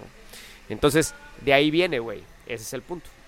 También lo que me llamó todo este tiempo es que no solo era una cosa multiuniversal, sino también de viajes en el tiempo, pero fue una cosa no fue una cosa sencillita, sino fue una cosa densa porque estaba manejando varias líneas de tiempo en la historia y que me estaba llamando la atención, que estaba muy ligado con la política, ahí el conflicto principal del cómic fue la crisis de los misiles cubanos, que el único parteaguas es que el villano se los robó los misiles y como Kennedy los había cachado y dice, si ya no veo los misiles y no veo que los secaron, hubo una tercera guerra mundial y todo se fue a la goma y veo que no fue héroes trabajando juntos para resolver ese pedo y no es de madrearnos al villano y ya como Endgame, sino nos madreamos al villano, hay que regresar los misiles, hay que hablar con el presidente y me llamó mucha atención la atención al detalle que tuvo este cómic, tanto en arte como en historia.